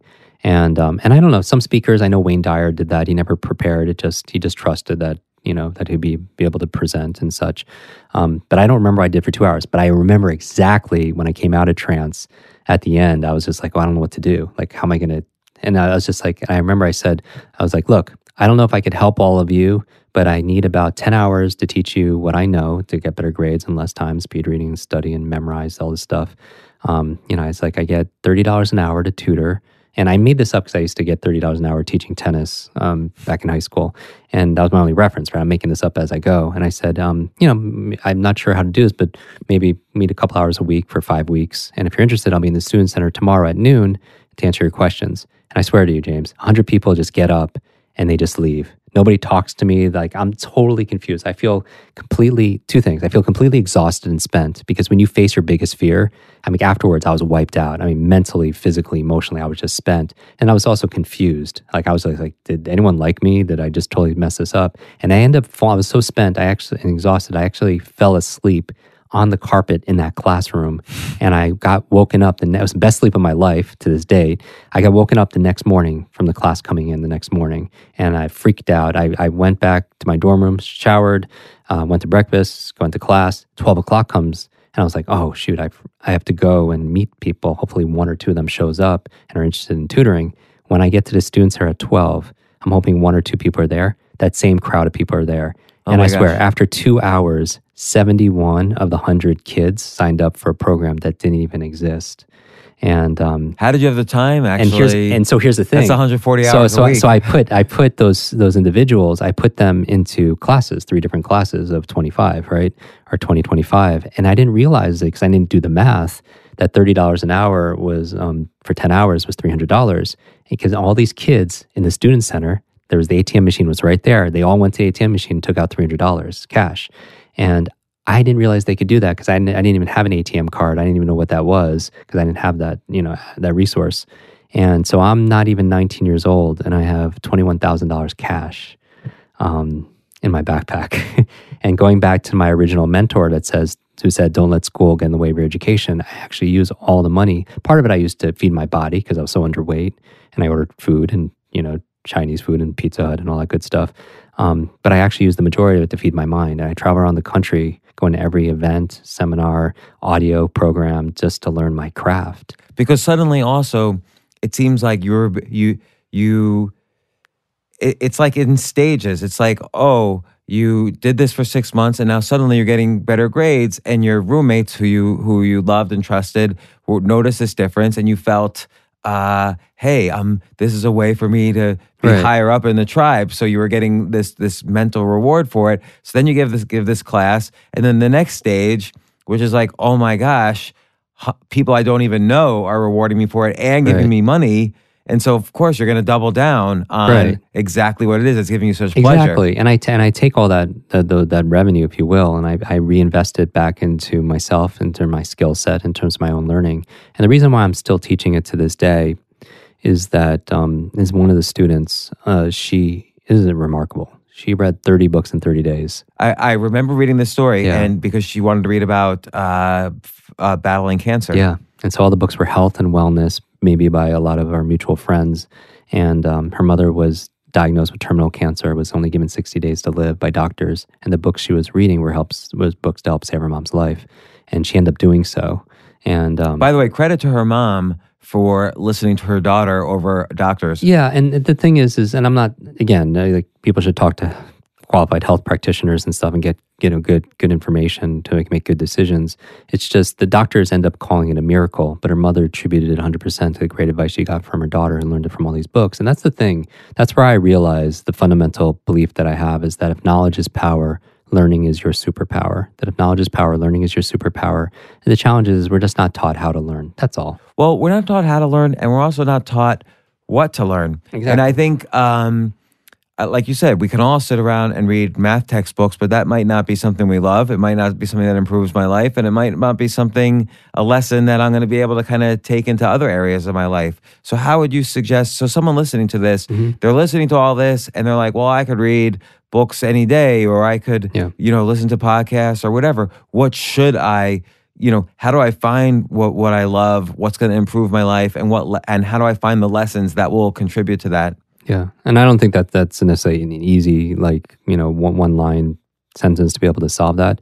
Because you look at your example, it took this series of challenges. It was like the guy bringing you to his library. So he kind of became this weird Yoda-like example, and then the next thing was your roommates sort of rewarding you, and then the next wave was these hundreds of people rewarding you, and then money rewarding you, and then the extra knowledge you were gaining from all these conferences. So there's like a series of stages. Like people sort of think success happens at the end, but you kind of have to reward yourself and celebrate the little successes all along the way. You obviously celebrated the little success of reading that first book, then the little success of your roommates saying, hey, what happened to you? Then the little success of 100 people showing up for a classroom, and so on. Right. I mean, we've all seen the memes and the graphics on social media where success is not a straight line. It's this really weird, squiggly line. But I think that it's cliche, but I really feel like that we only fail when we fail to learn, right? That, when we win, that we feel happy, right? But when we lose, then we get, instead of happiness, we get wisdom, hopefully. That feedback, if you will. Which is hard. It is. Because it's hard not to get depressed. If you want to get better at tennis and you lose a game of tennis, you might say, ugh, I hate this. I hate this feeling of loss so much. I am not going through it again. Right. And that's why I think, if I was to boil down the characteristics of that mindset, if you will, success mindset or whatever, I would say 4 Gs. I would say that growth, which, we know that we're grossly underestimating our capacity, that our intelligence, our potential, our memory is not fixed like our shoe size, right? So this growth mindset, right? we're green, we grow, and when we're brown, we rot. But besides growth, I would say grit is important. And this is the idea where a lot of success shows up when we show up. And the challenge is when we reach this pain point, a lot of us pull back because we don't want to be disappointed. We don't want to get our hopes up.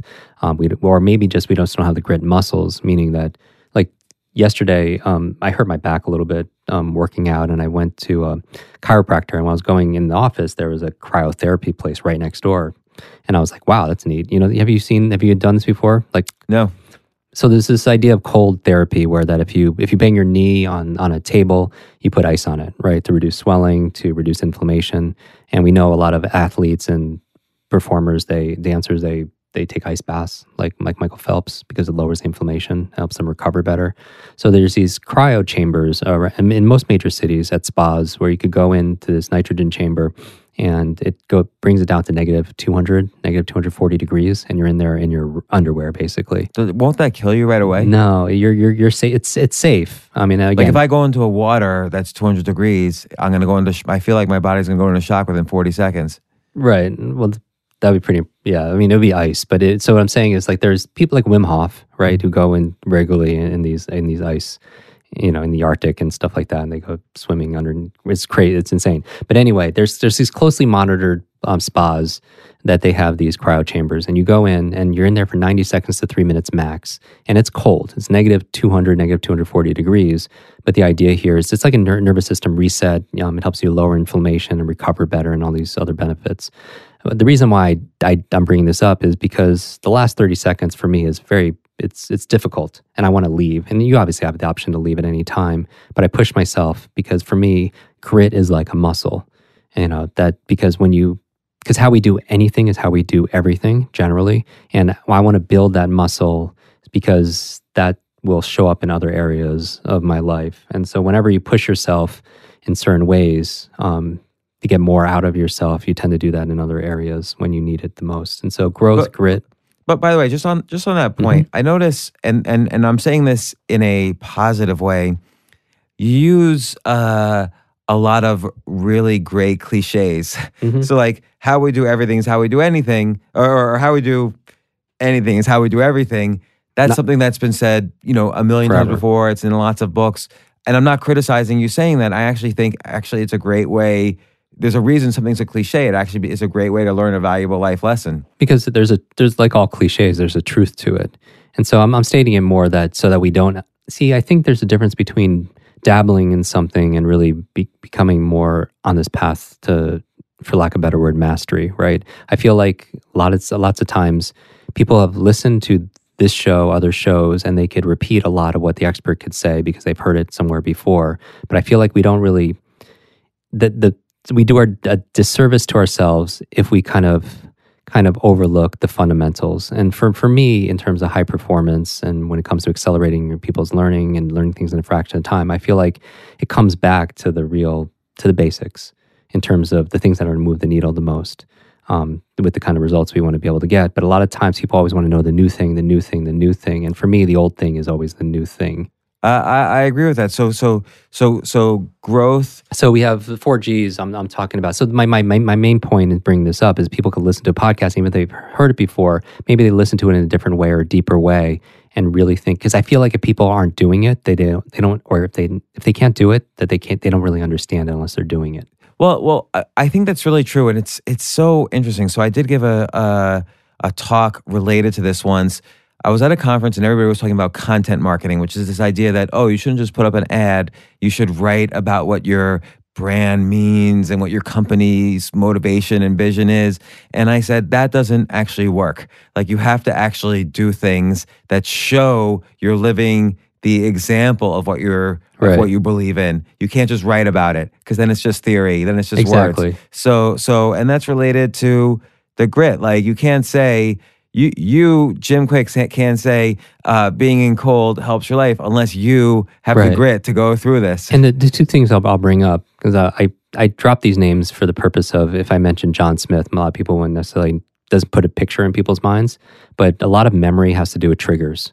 And that's a lot of what my memory training is based on, controlling triggers. And triggers is a very important element in creating new habits. because there's three parts to creating new habits or breaking habits. You're talking about you have this behavior that you want to create, this new habit. Let's say you want to read 20 minutes a day, or you want to journal, or you want to meditate, or whatever it is. According to Dr. BJ Fogg, it has three parts. They call it BMAT. So B is the behavior, M is motivation, A is the ability, and then T is the trigger. And so motivation, ability, the trigger. And so in order to be able to change a habit, you need the motivation to want that, right? Because if you're not motivated to do it, if your motivation is zero times anything is going to be zero. So there's not going to be a big change. And again, I think motivation, just to kind of relate it back, I think that's going to be related a lot to, does this kind of satisfy some of this life, love, lessons idea? If it's relevant to us or to a problem that we're suffering from or to a value that we have.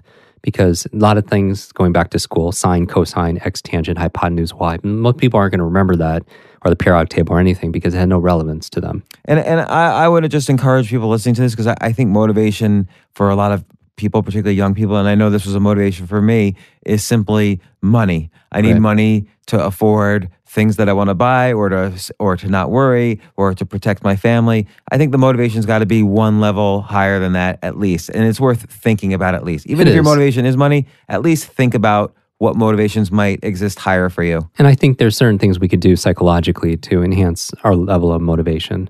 Like what? So even putting a number to it, like I just happened to do unconsciously, saying if your motivation happens to be 0, we could always do a self-assessment. Like, what's my motivation to read this book today? And it happens to be a 4. And I could think about, well, what would I need to do inside my mind or outside in the world, either my perception of it or my procedure on the outside, to be able to make it a 6. Just jump it up 2 points. And I'll say, okay, maybe I'll give myself this reward if I read this book, or maybe if I read this book, I'll be able to do this, and really feeling it and it increases my inherent motivation.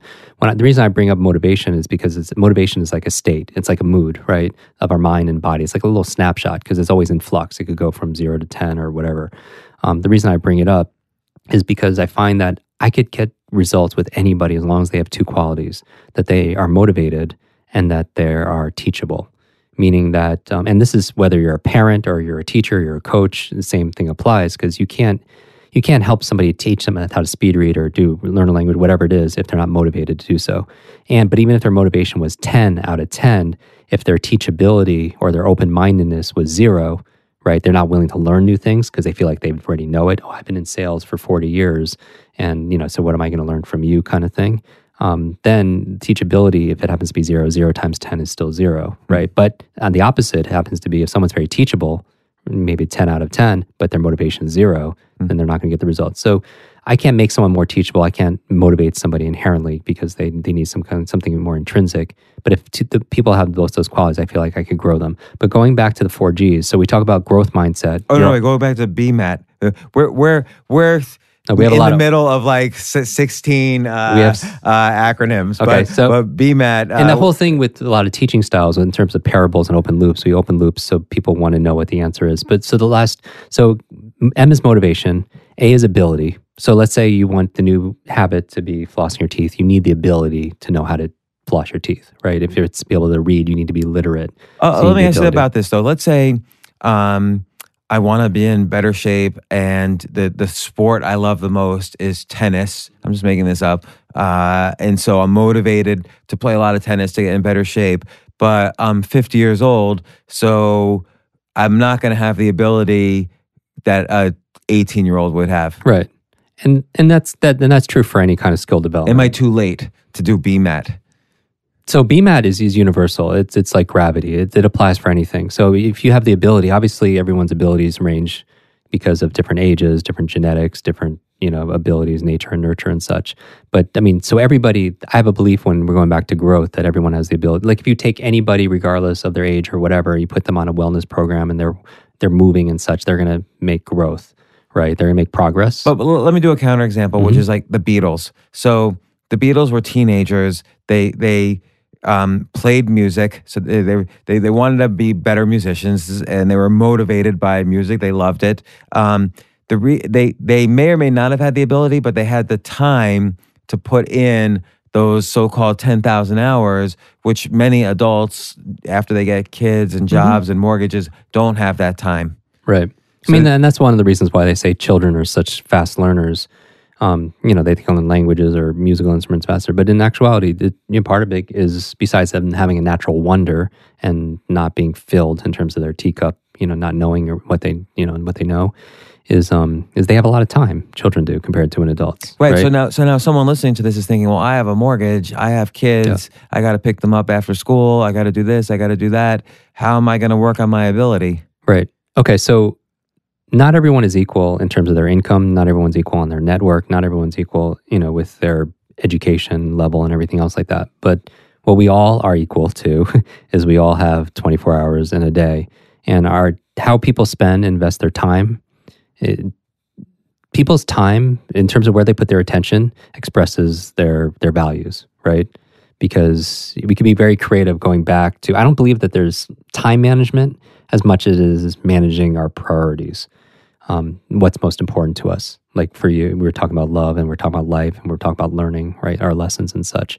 But I'm saying that if people aren't scheduling time to increase their abilities, then if people can't find an hour a day, then they're doing something. I feel like they need to reevaluate how they're investing their time. So it's interesting because it's not necessarily about mastery; it's about direction.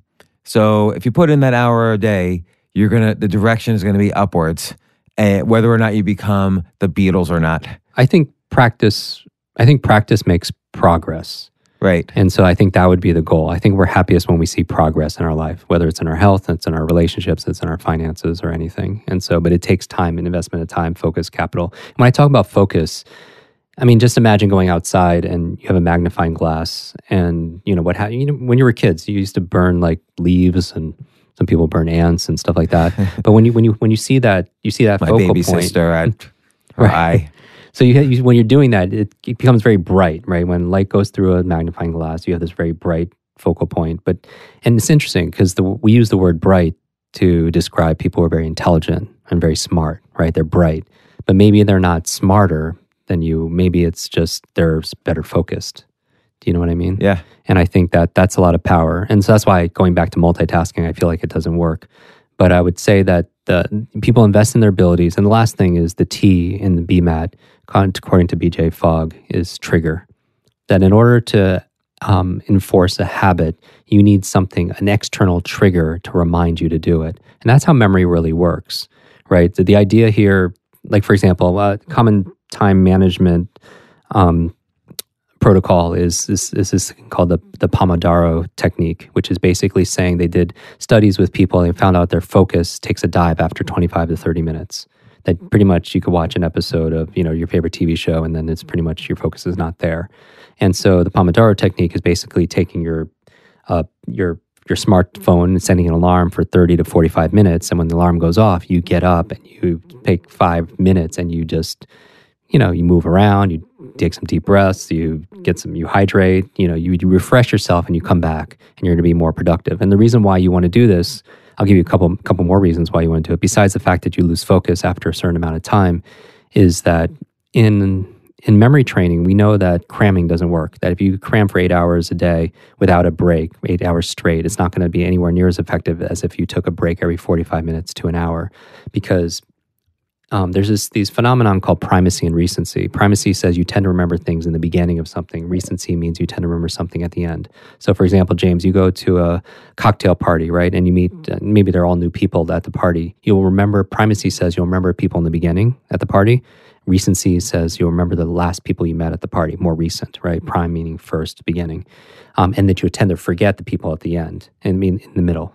And so there's this big dip, unless somebody stands out or they're emotional, like something that stands out in meeting them. Same thing with a list. If I gave you a list of 30 words to memorize, you probably remember the beginning words and the end words, unless there were some words in the middle that stood out. So there's this big gap and dip. So like if you study for 8 hours without a break, it's like you remember stuff in the beginning and then you remember stuff at the end, but in the middle you forget. So you want to give yourself a lot of beginnings and middles. Exactly. So you create these 30-minute breaks or 45-minute breaks in between, then you create a lot of more beginnings and ends, primacy and recency, so you pick up a lot more content. And so that's just in terms of studying techniques, it's one of the better things you could do. So this is great. This BMAT, and this was under the topic of grit, basically. Of creating new habits. So Yeah. I mean, everything comes down to the whole. Here's the cliche quote, right? First you create your habits, and then your habits create you, right? First you create your habits, and then I haven't heard that cliche before, but it sounds good. There you go. And so we did 2 dedicated episodes on how to create new habits and then how to break old habits, because it's a little bit different process, because planting a tree is a very specific process, but tearing that tree out is something that's different. And so I think it's important for people to understand their habits. But going back to the 4 Gs, you have growth mindset, you have a grit mindset. And going back to grit specifically, what I was going to mention about dropping the names, a couple years ago, there was a big boxing match, Mayweather and Pacquiao, right? And I'm not a big boxing fan, but I like the highest level of competition because I like to learn and see what excellence is and champions and stuff. And I get this phone call from Sylvester Stallone saying, Jim, do you want to watch the boxing match at my place? And I'm like, I totally want to do that. Okay, just time out, break. How does Sylvester Stallone say to himself, I'm going to I'm going to watch boxing on TV. Who should I watch it with? Should I call up Al Pacino or should I call up Jim Kwik? How does he think? I'm calling Jim Kwik. Screw Al. So he was so annoying at the last boxing match.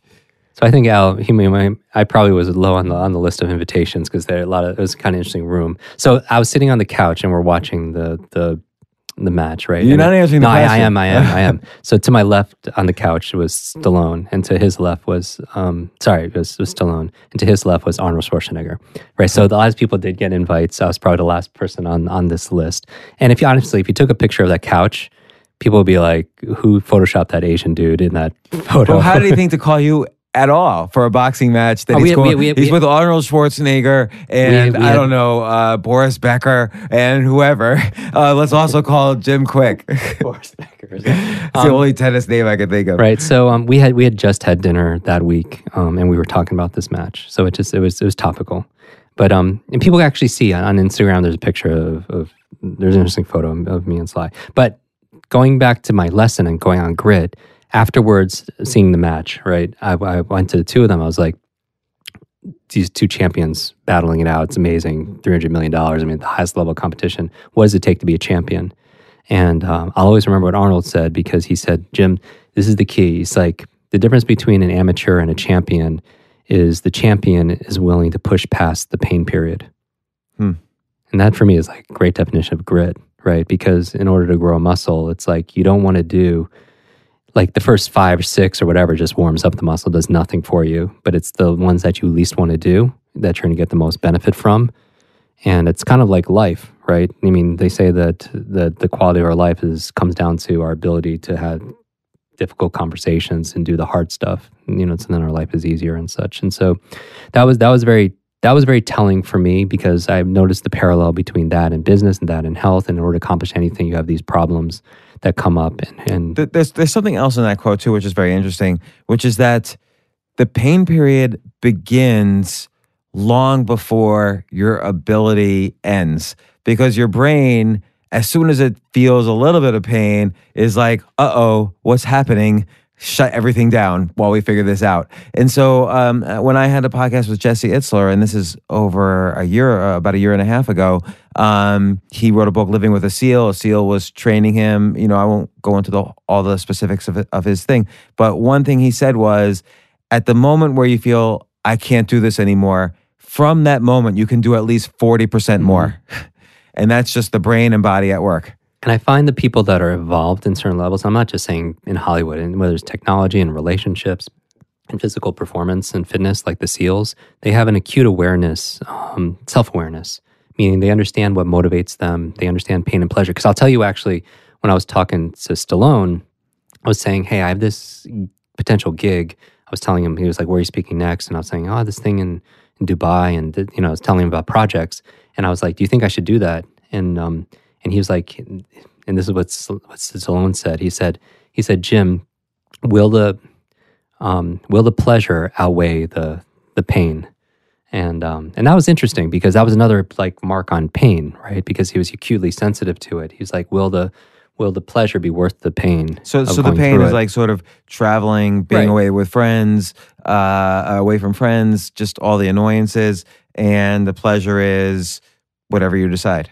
Exactly. And then, I mean, coming back to discipline, that's why I think it's so important to have routines. Like I have my morning routine and I have my evening routine for the same reason we were talking about before about not having to suffer from decision fatigue. So the first hour, I literally don't have to put any thought into, because it's so set up for me to just, to light up my brain and to win all the time. But I think at the beginning, it took more discipline and willpower until it became a habit and it became unconscious. So, for people listening. Building your grit muscle. Exactly. And putting myself in situations where you get comfortable being uncomfortable, because that's ultimately where we're going to grow the most. So growth, grit, and the last two G's for mindset, I would say a giving mindset. Giving meaning that it's not just about me, it's about we, because I think the whole reason to grow is because it allows you to have more to give. And this is related to what we were talking about earlier with motivation. Like make sure it's about something a little bit more meaningful than as important as money is, by the way, because I'm not saying money's not important. It's extremely important to live in this society, but to succeed, you have to have the we in there more than the me, or just as much as the me. Exactly. Even when it comes to the giving, I feel like that everything in nature grows and gives, right? Everything in nature is green and it grows, or it's brown and it rots. And everything in nature also has to give back to the rest of the ecology. And if it's not, then it gets eliminated, right? And I just feel like that we don't give to get, we give because it's who we are. And I feel like... Actually, let me understand that. Like, does a leaf give... I'm an idiot, right? So does a leaf give to ecology? It does. Oxygen through photosynthesis. Okay. So does a cockroach give to ecology? I'm sure like if we lost all the bees or something in society, like that, everything, there's a consequence because it's all systems. Everything, this whole butterfly effect. Literally, I'm using butterflies to explain the butterfly effect. But the whole butterfly effect is this idea where a butterfly flapping its wings in Los Angeles could create a tsunami, across the country, because everything is dynamic systems. But my point of bringing this up and giving is because we'll do more sometimes for other people than we will for ourselves. And I just feel like as long as we're growing, we're filling up our teacup so we have more to be able to give to somebody else. The other reason why I bring this up is from an accelerated learning standpoint, I think it's very important for people to listen to these shows, to listen to your show when they do, and then think about somebody that they want to pass this knowledge on to, like teach it and coach, mentor somebody in this area. Because if somebody wants to learn something faster, learn it with the intention of teaching it to somebody else. And that will double your effectiveness. Because when you learn to teach, you're paying attention differently, you're taking notes differently, you're making it your own. And here's the tweetable. This is mine. When learn to teach is tweetable. Yeah. I mean, here's an even better one. When I teach something, I get to learn it twice. When I teach something, I get to learn it twice. At Jim Kwik, Kwik, on Twitter, Instagram, and Facebook. No, I'm going to take credit for it myself.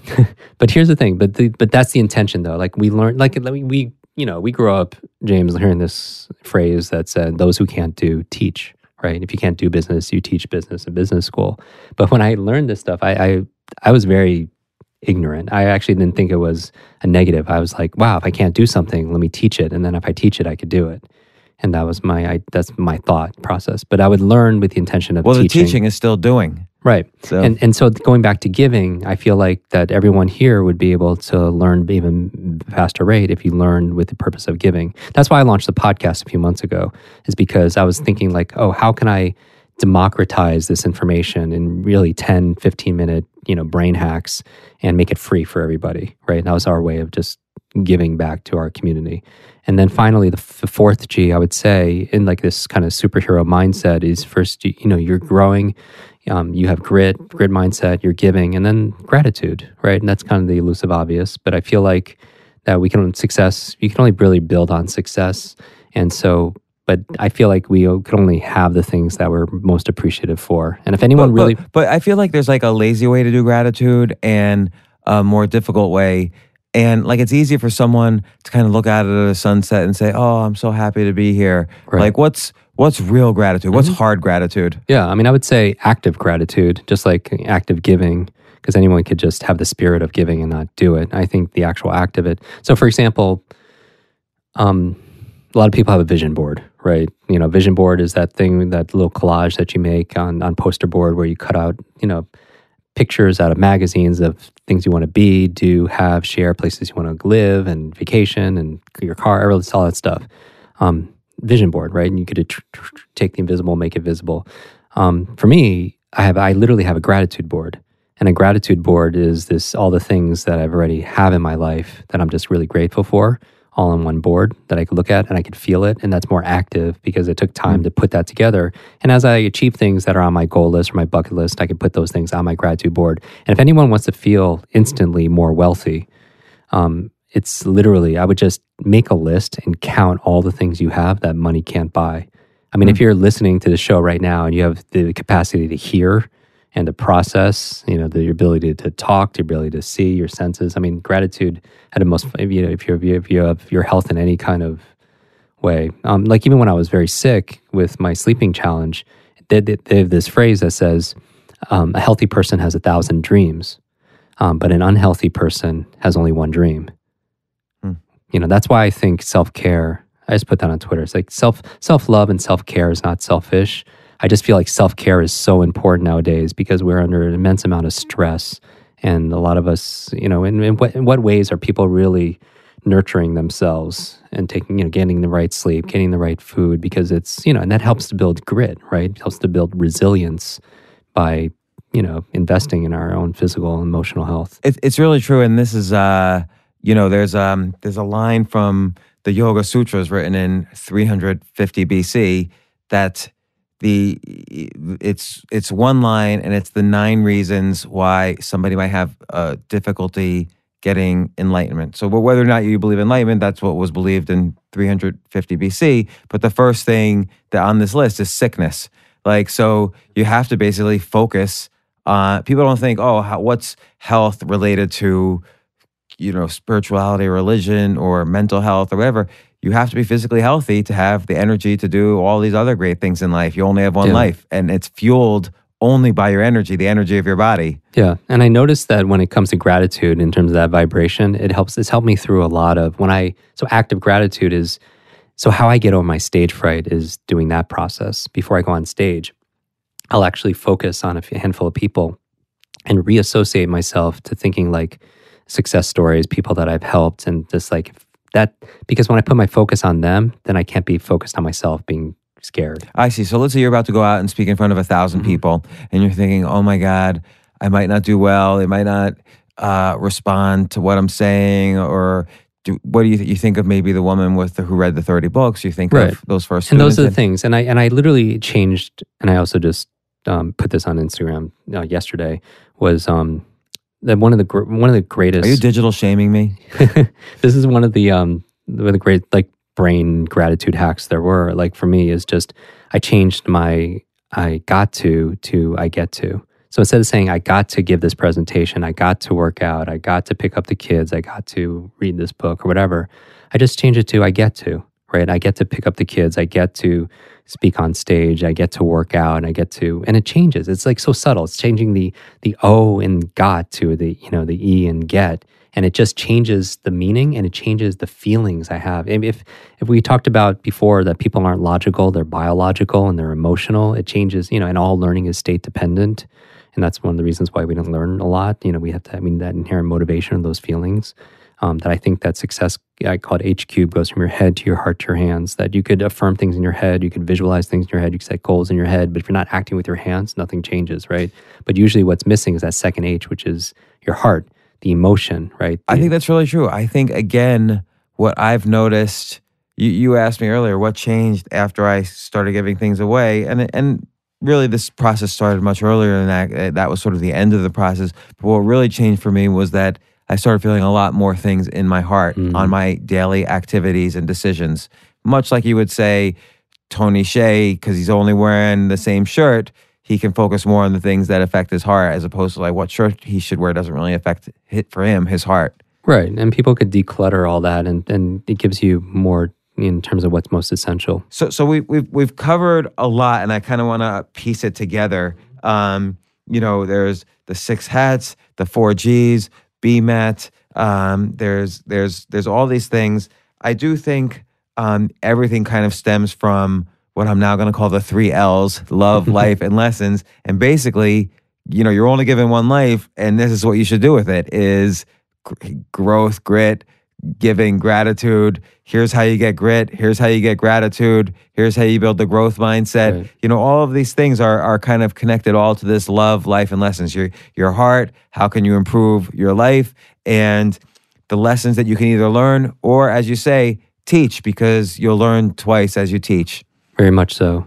I think if we're parting on like, I like frameworks, right? Because once people have those distinctions, they could start kind of carving out the world or their model of the world into it and start filtering by it, saying like how much, even when I talked about in the prior episode about the 10 keys for unlocking your superior brain, it allows you to see the areas that you're neglecting by putting a name to it. And I think that's important. But ultimately... Absolutely, which is why, again, I wasn't critical of the cliches. I think actually, if all you did out of this episode was to take any one of these cliches and just think about it for a couple of hours, it would be immensely valuable. Because I've used the I got to change it to I get to. I've used that, and it's incredibly valuable. Yeah, and it's so simple. And that's the thing, going back to dabblers, like people could listen to something, and what I would love for people is to hear something, because we know that common sense is not always common practice, that the little things can make the biggest difference. But I would encourage everyone who's listening to this is to take one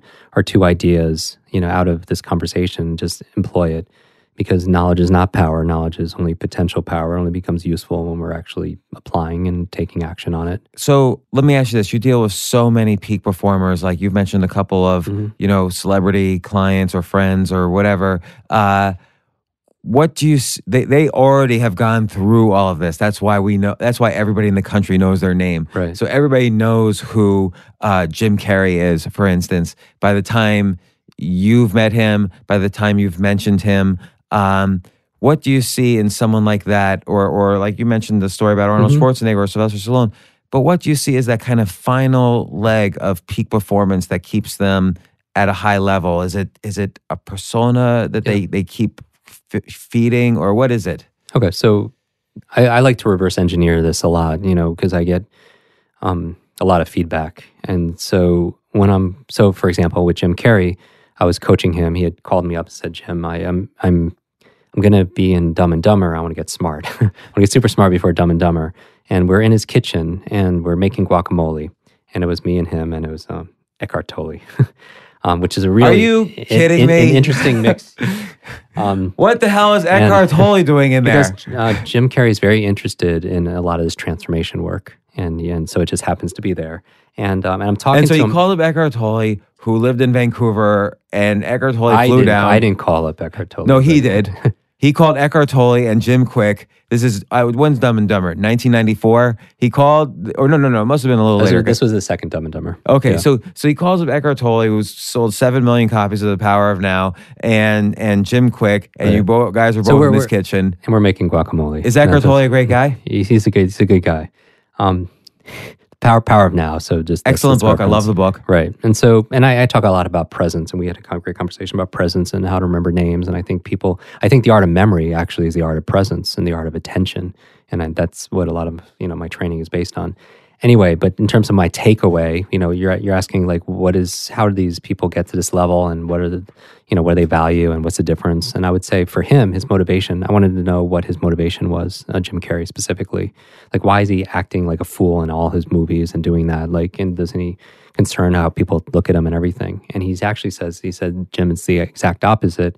He's like, I could be, an Ace Ventura pet detective, and I can act like a complete spaz, because I feel like that if I could act like that, or in living color, and I could be totally extreme, unconsciously I'm giving other people who are watching, the audience that's watching, giving them the permission to just be themselves. And he said his driving force, he thinks the biggest challenge that we all have as a community is in this world, is that we have to, we're so concerned about the feelings and how people perceive us, our peers and everything. And we tend to fall to the level of other people's expectations, of us. And he says, my goal, my mission has always been to help, this is exact words, free people from concern.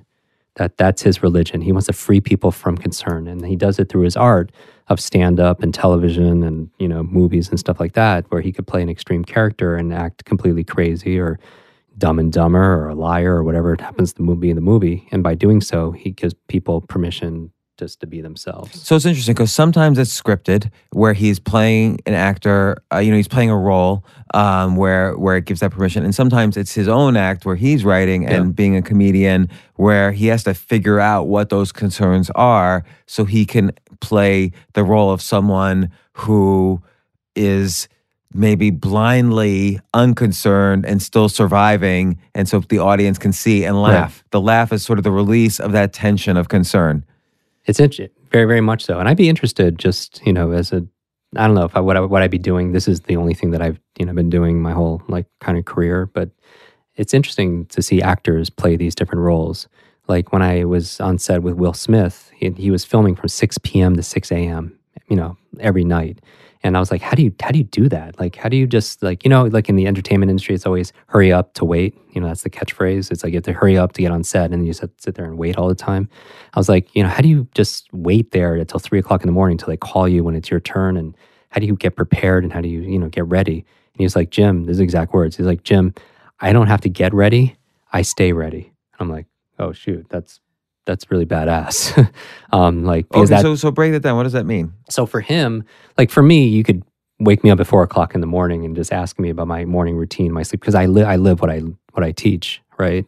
Because there's a level of congruency, and I find that it's really the people that have prepared the most. Because I feel like a lot of success is preparation. Like you have guests on, but you study their work. You were online watching my other interviews and reading the books and all that. That homework makes a big difference. And it shows up. And I feel like... Oh, sorry, go ahead. I feel like for him, he's so determined, right? He has this thing where I was like, how do you keep yourself active? He was like, what? And he's like, Jim, it was like physically and mentally active. He's like, every day I run and I read. I'm like, that's interesting. Like it makes like metaphorically, it's not just running, it's just something physical, something mental every single day to keep myself in shape. That's why I think it's a difference because, people attribute me to helping boost their mental intelligence, to be able to have facts, figures, formula, all that stuff at their mental fingertips. But I think more important than what I do than help people become mentally intelligent is become mentally fit. Like I've had students that I've seen that... And that's the stay ready part. That's the... Like this woman... she called me up at the office. She's like, I love you. I'm like, whoa. I'm like, who's this? She was like, I went through your online memory course and I was just like, let me have a quick story for you. I was like, and I found out, she told me a story where her grandmother gave her this family heirloom as a necklace. And it was given to her, not her mother, not her 3 sisters. It was given to her. And she was entrusted with it to protect it and for the family. And she hid it in her home. And have you ever hid something so well, you come up with a password that's so clever and it's so clever you don't even remember what it is. So she hid it and she couldn't find it. For a year goes by, 2 years go by, 3 years go by, and she thought it was stolen. It was lost forever. She got so much grief from her family, and she felt so bad holding on to all his angst. A couple weeks after going through our program, she woke up in the middle of the night, 2, 3 o'clock in the morning. She ran down 2 flights of stairs. She goes behind the boiler into this little crevice cave, like it pulls out like the necklace. And I was like, well, in that program, we don't teach you how to find misplaced objects. She was like, Jim, I don't know what it is. It's just going through this. I'm starting to remember names. I'm learning this language. This is like...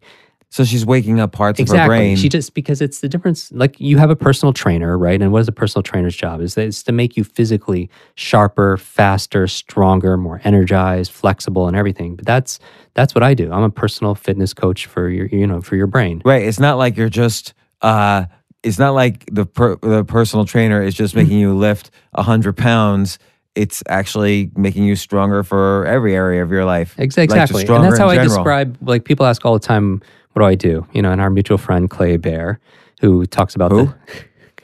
Clay? Who? Clay Bear. He's in the room, so we're making fun of him. So he has this 6-word process that I think is genius. He keynoted at one of our events, our Superhero Brain event, and his superpower was talking about clarity. And he's like, this makes so much sense. Like, you introduce yourself how many times a day, and it's just like how many of you actually have a design process for creating something that's interesting and fascinating to keep the conversation going, as opposed to just kind of going off and spending a minute and using buzzwords and everything. And so for me, my 6-word intro is just something simple. It's like, I build better brains. I build better, brighter brains, and it's just like, oh, well, what's that? And then they start talking about, and it's a nice intro. And so for me, that's what I feel like I am. I just like people want to be physically sharper, faster, energized, flexible. That's what I do for your brains. I make your brains sharper, faster, more fit, stronger, more powerful, more energized, clear the brain fog, have clarity, flexibility, agility, and that's my passion.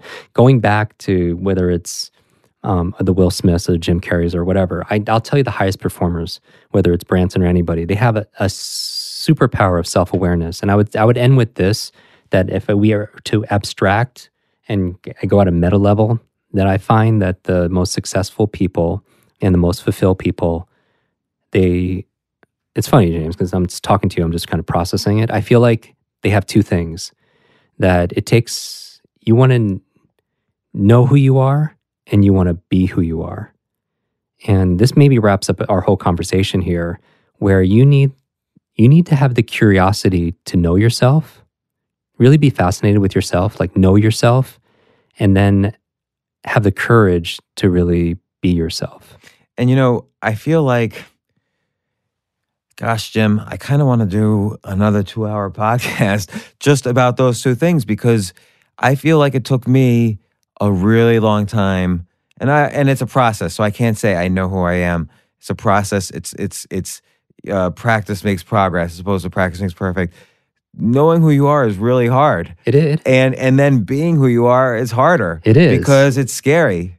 You can't, nobody really is who they are, because in every setting, you put on a slightly different persona, but you're trying to make each persona as close as possible to who you really are. And I notice also it takes up energy too, right? Like we have this energy body of like who we want to project in the world. And this kind of brings everything we've talked about in this conversation together. When we're talking about Facebook depression, everyone puts a highlight reel, a trailer of what's amazing. And we have all that. We put a lot of energy in terms of how we want to be perceived. And I feel like we put energy into a place where it's our insecurities. So we have this ideal self that we put energy in and how we want the world to see us. And we have this another energy body of our insecurities and our fears and what we're scared of, like who we are afraid of being or people seeing. And then there's our real self. And I feel like if people feel depleted and they feel like they don't have the energy anymore, they're exhausted, it's maybe just trying to carry around those bodies and using, because it takes a charge and energy. But knowing yourself is kind of like what you were talking about. It's like our truth. It's like when we were kids, like who determined who we are? Like even when people set goals, I think a lot of people set goals for things they don't really want, because it's goals that are set unconsciously by, their parents or their family or the Joneses or their colleague. You know what I mean? They're pursuing things that's not their truth. But that's true. And at the same time, and this is what I always tell people, list the things you really enjoyed from the ages of 6 to 14, because often those things will age in their own way with you. So for instance, you might have loved comic books between the ages of 6 to 14, among many other things. Like you love tennis, you love comic books, you love other things, but that's on your list. And so now when you are older, it's like your whole story almost could be described in terms of like a comic book analogy, and you work with, on those types of, with those types of actors and movies and so on. So it's really that, it's not like you're a superhero. It's like, but your interests and passions and loves now as a much older person are just an evolution of what you loved as a 6-year-old. I love that. So it's very interesting. So before I ask the last question, which it might even be a meaningless question for most people, but before I ask the last question, I just want to mention there's going to be a great excuse to have you on the podcast again, because I know you mentioned earlier you're writing an as yet untitled book. So when do you think that book will finally come out? Next year. Next year. So we're looking towards next year having you back on. And how can people find you right now? Because I wanna everybody to find you.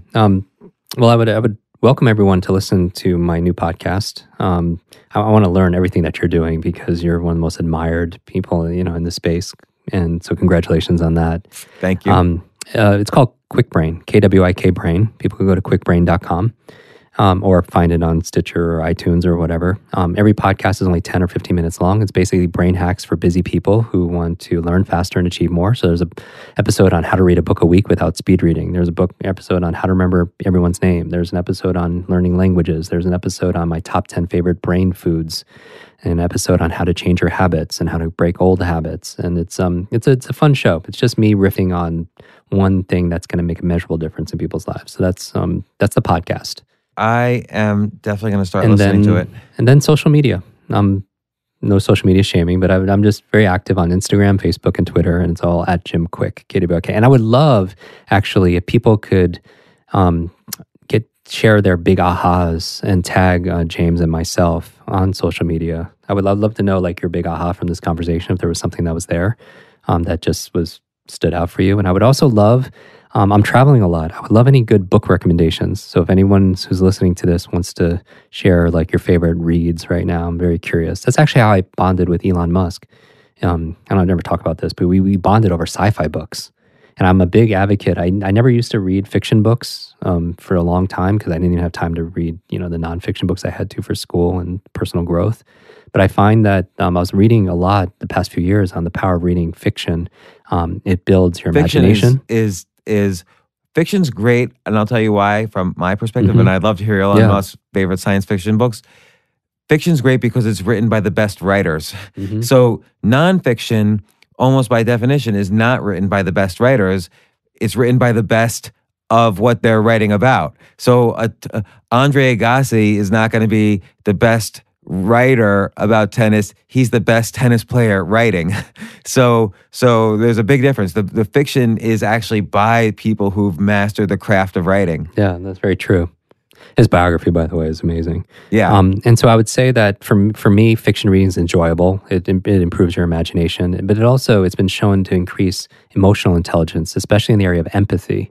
And when you're reading books with stories and characters, it gives you a level of empathy, that higher degree of emotional intelligence. What was Elon Musk's favorite science fiction book? We weren't talking about necessarily favorite. Well, so we were talking. We were bonding over at the time. Going deep in a book called Ender's Game. Oh yeah, Ender's Game is great. And at the time, Orson Scott Card. Yeah, and they were talking about this is before the film came much out, better than the movie. Like right, exactly.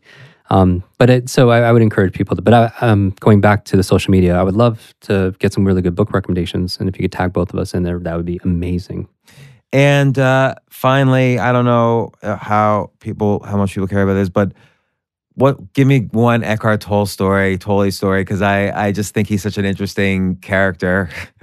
Okay, this is a little bit skewed because we really spend most of the time. He didn't really talk a whole lot when we were together. He doesn't seem like a talker. No, but ironically, listen to Eckhart. Do you listen to like Audible? Like I've listened to his some of his seminars that he's I listen to books on I was going to say cassette. This is kind of dating myself.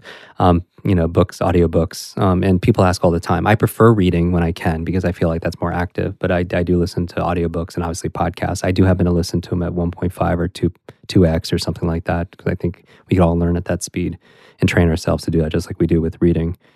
Eckhart Tolle, interesting enough, going over the sleep issues and stuff. I can't listen to, there's like sleep learning is a myth. You can't listen to an audio while you're sleeping and expect to learn anything brand new. It's been debunked. If you are learning anything, it's only because those are the times when you're awake and you're picking up, bits and pieces and everything. Now you can do it through dream. And I did a whole episode on how to remember your dreams. Like I have this whole how to start my day. And the first thing I do when I wake up is remember my dreams.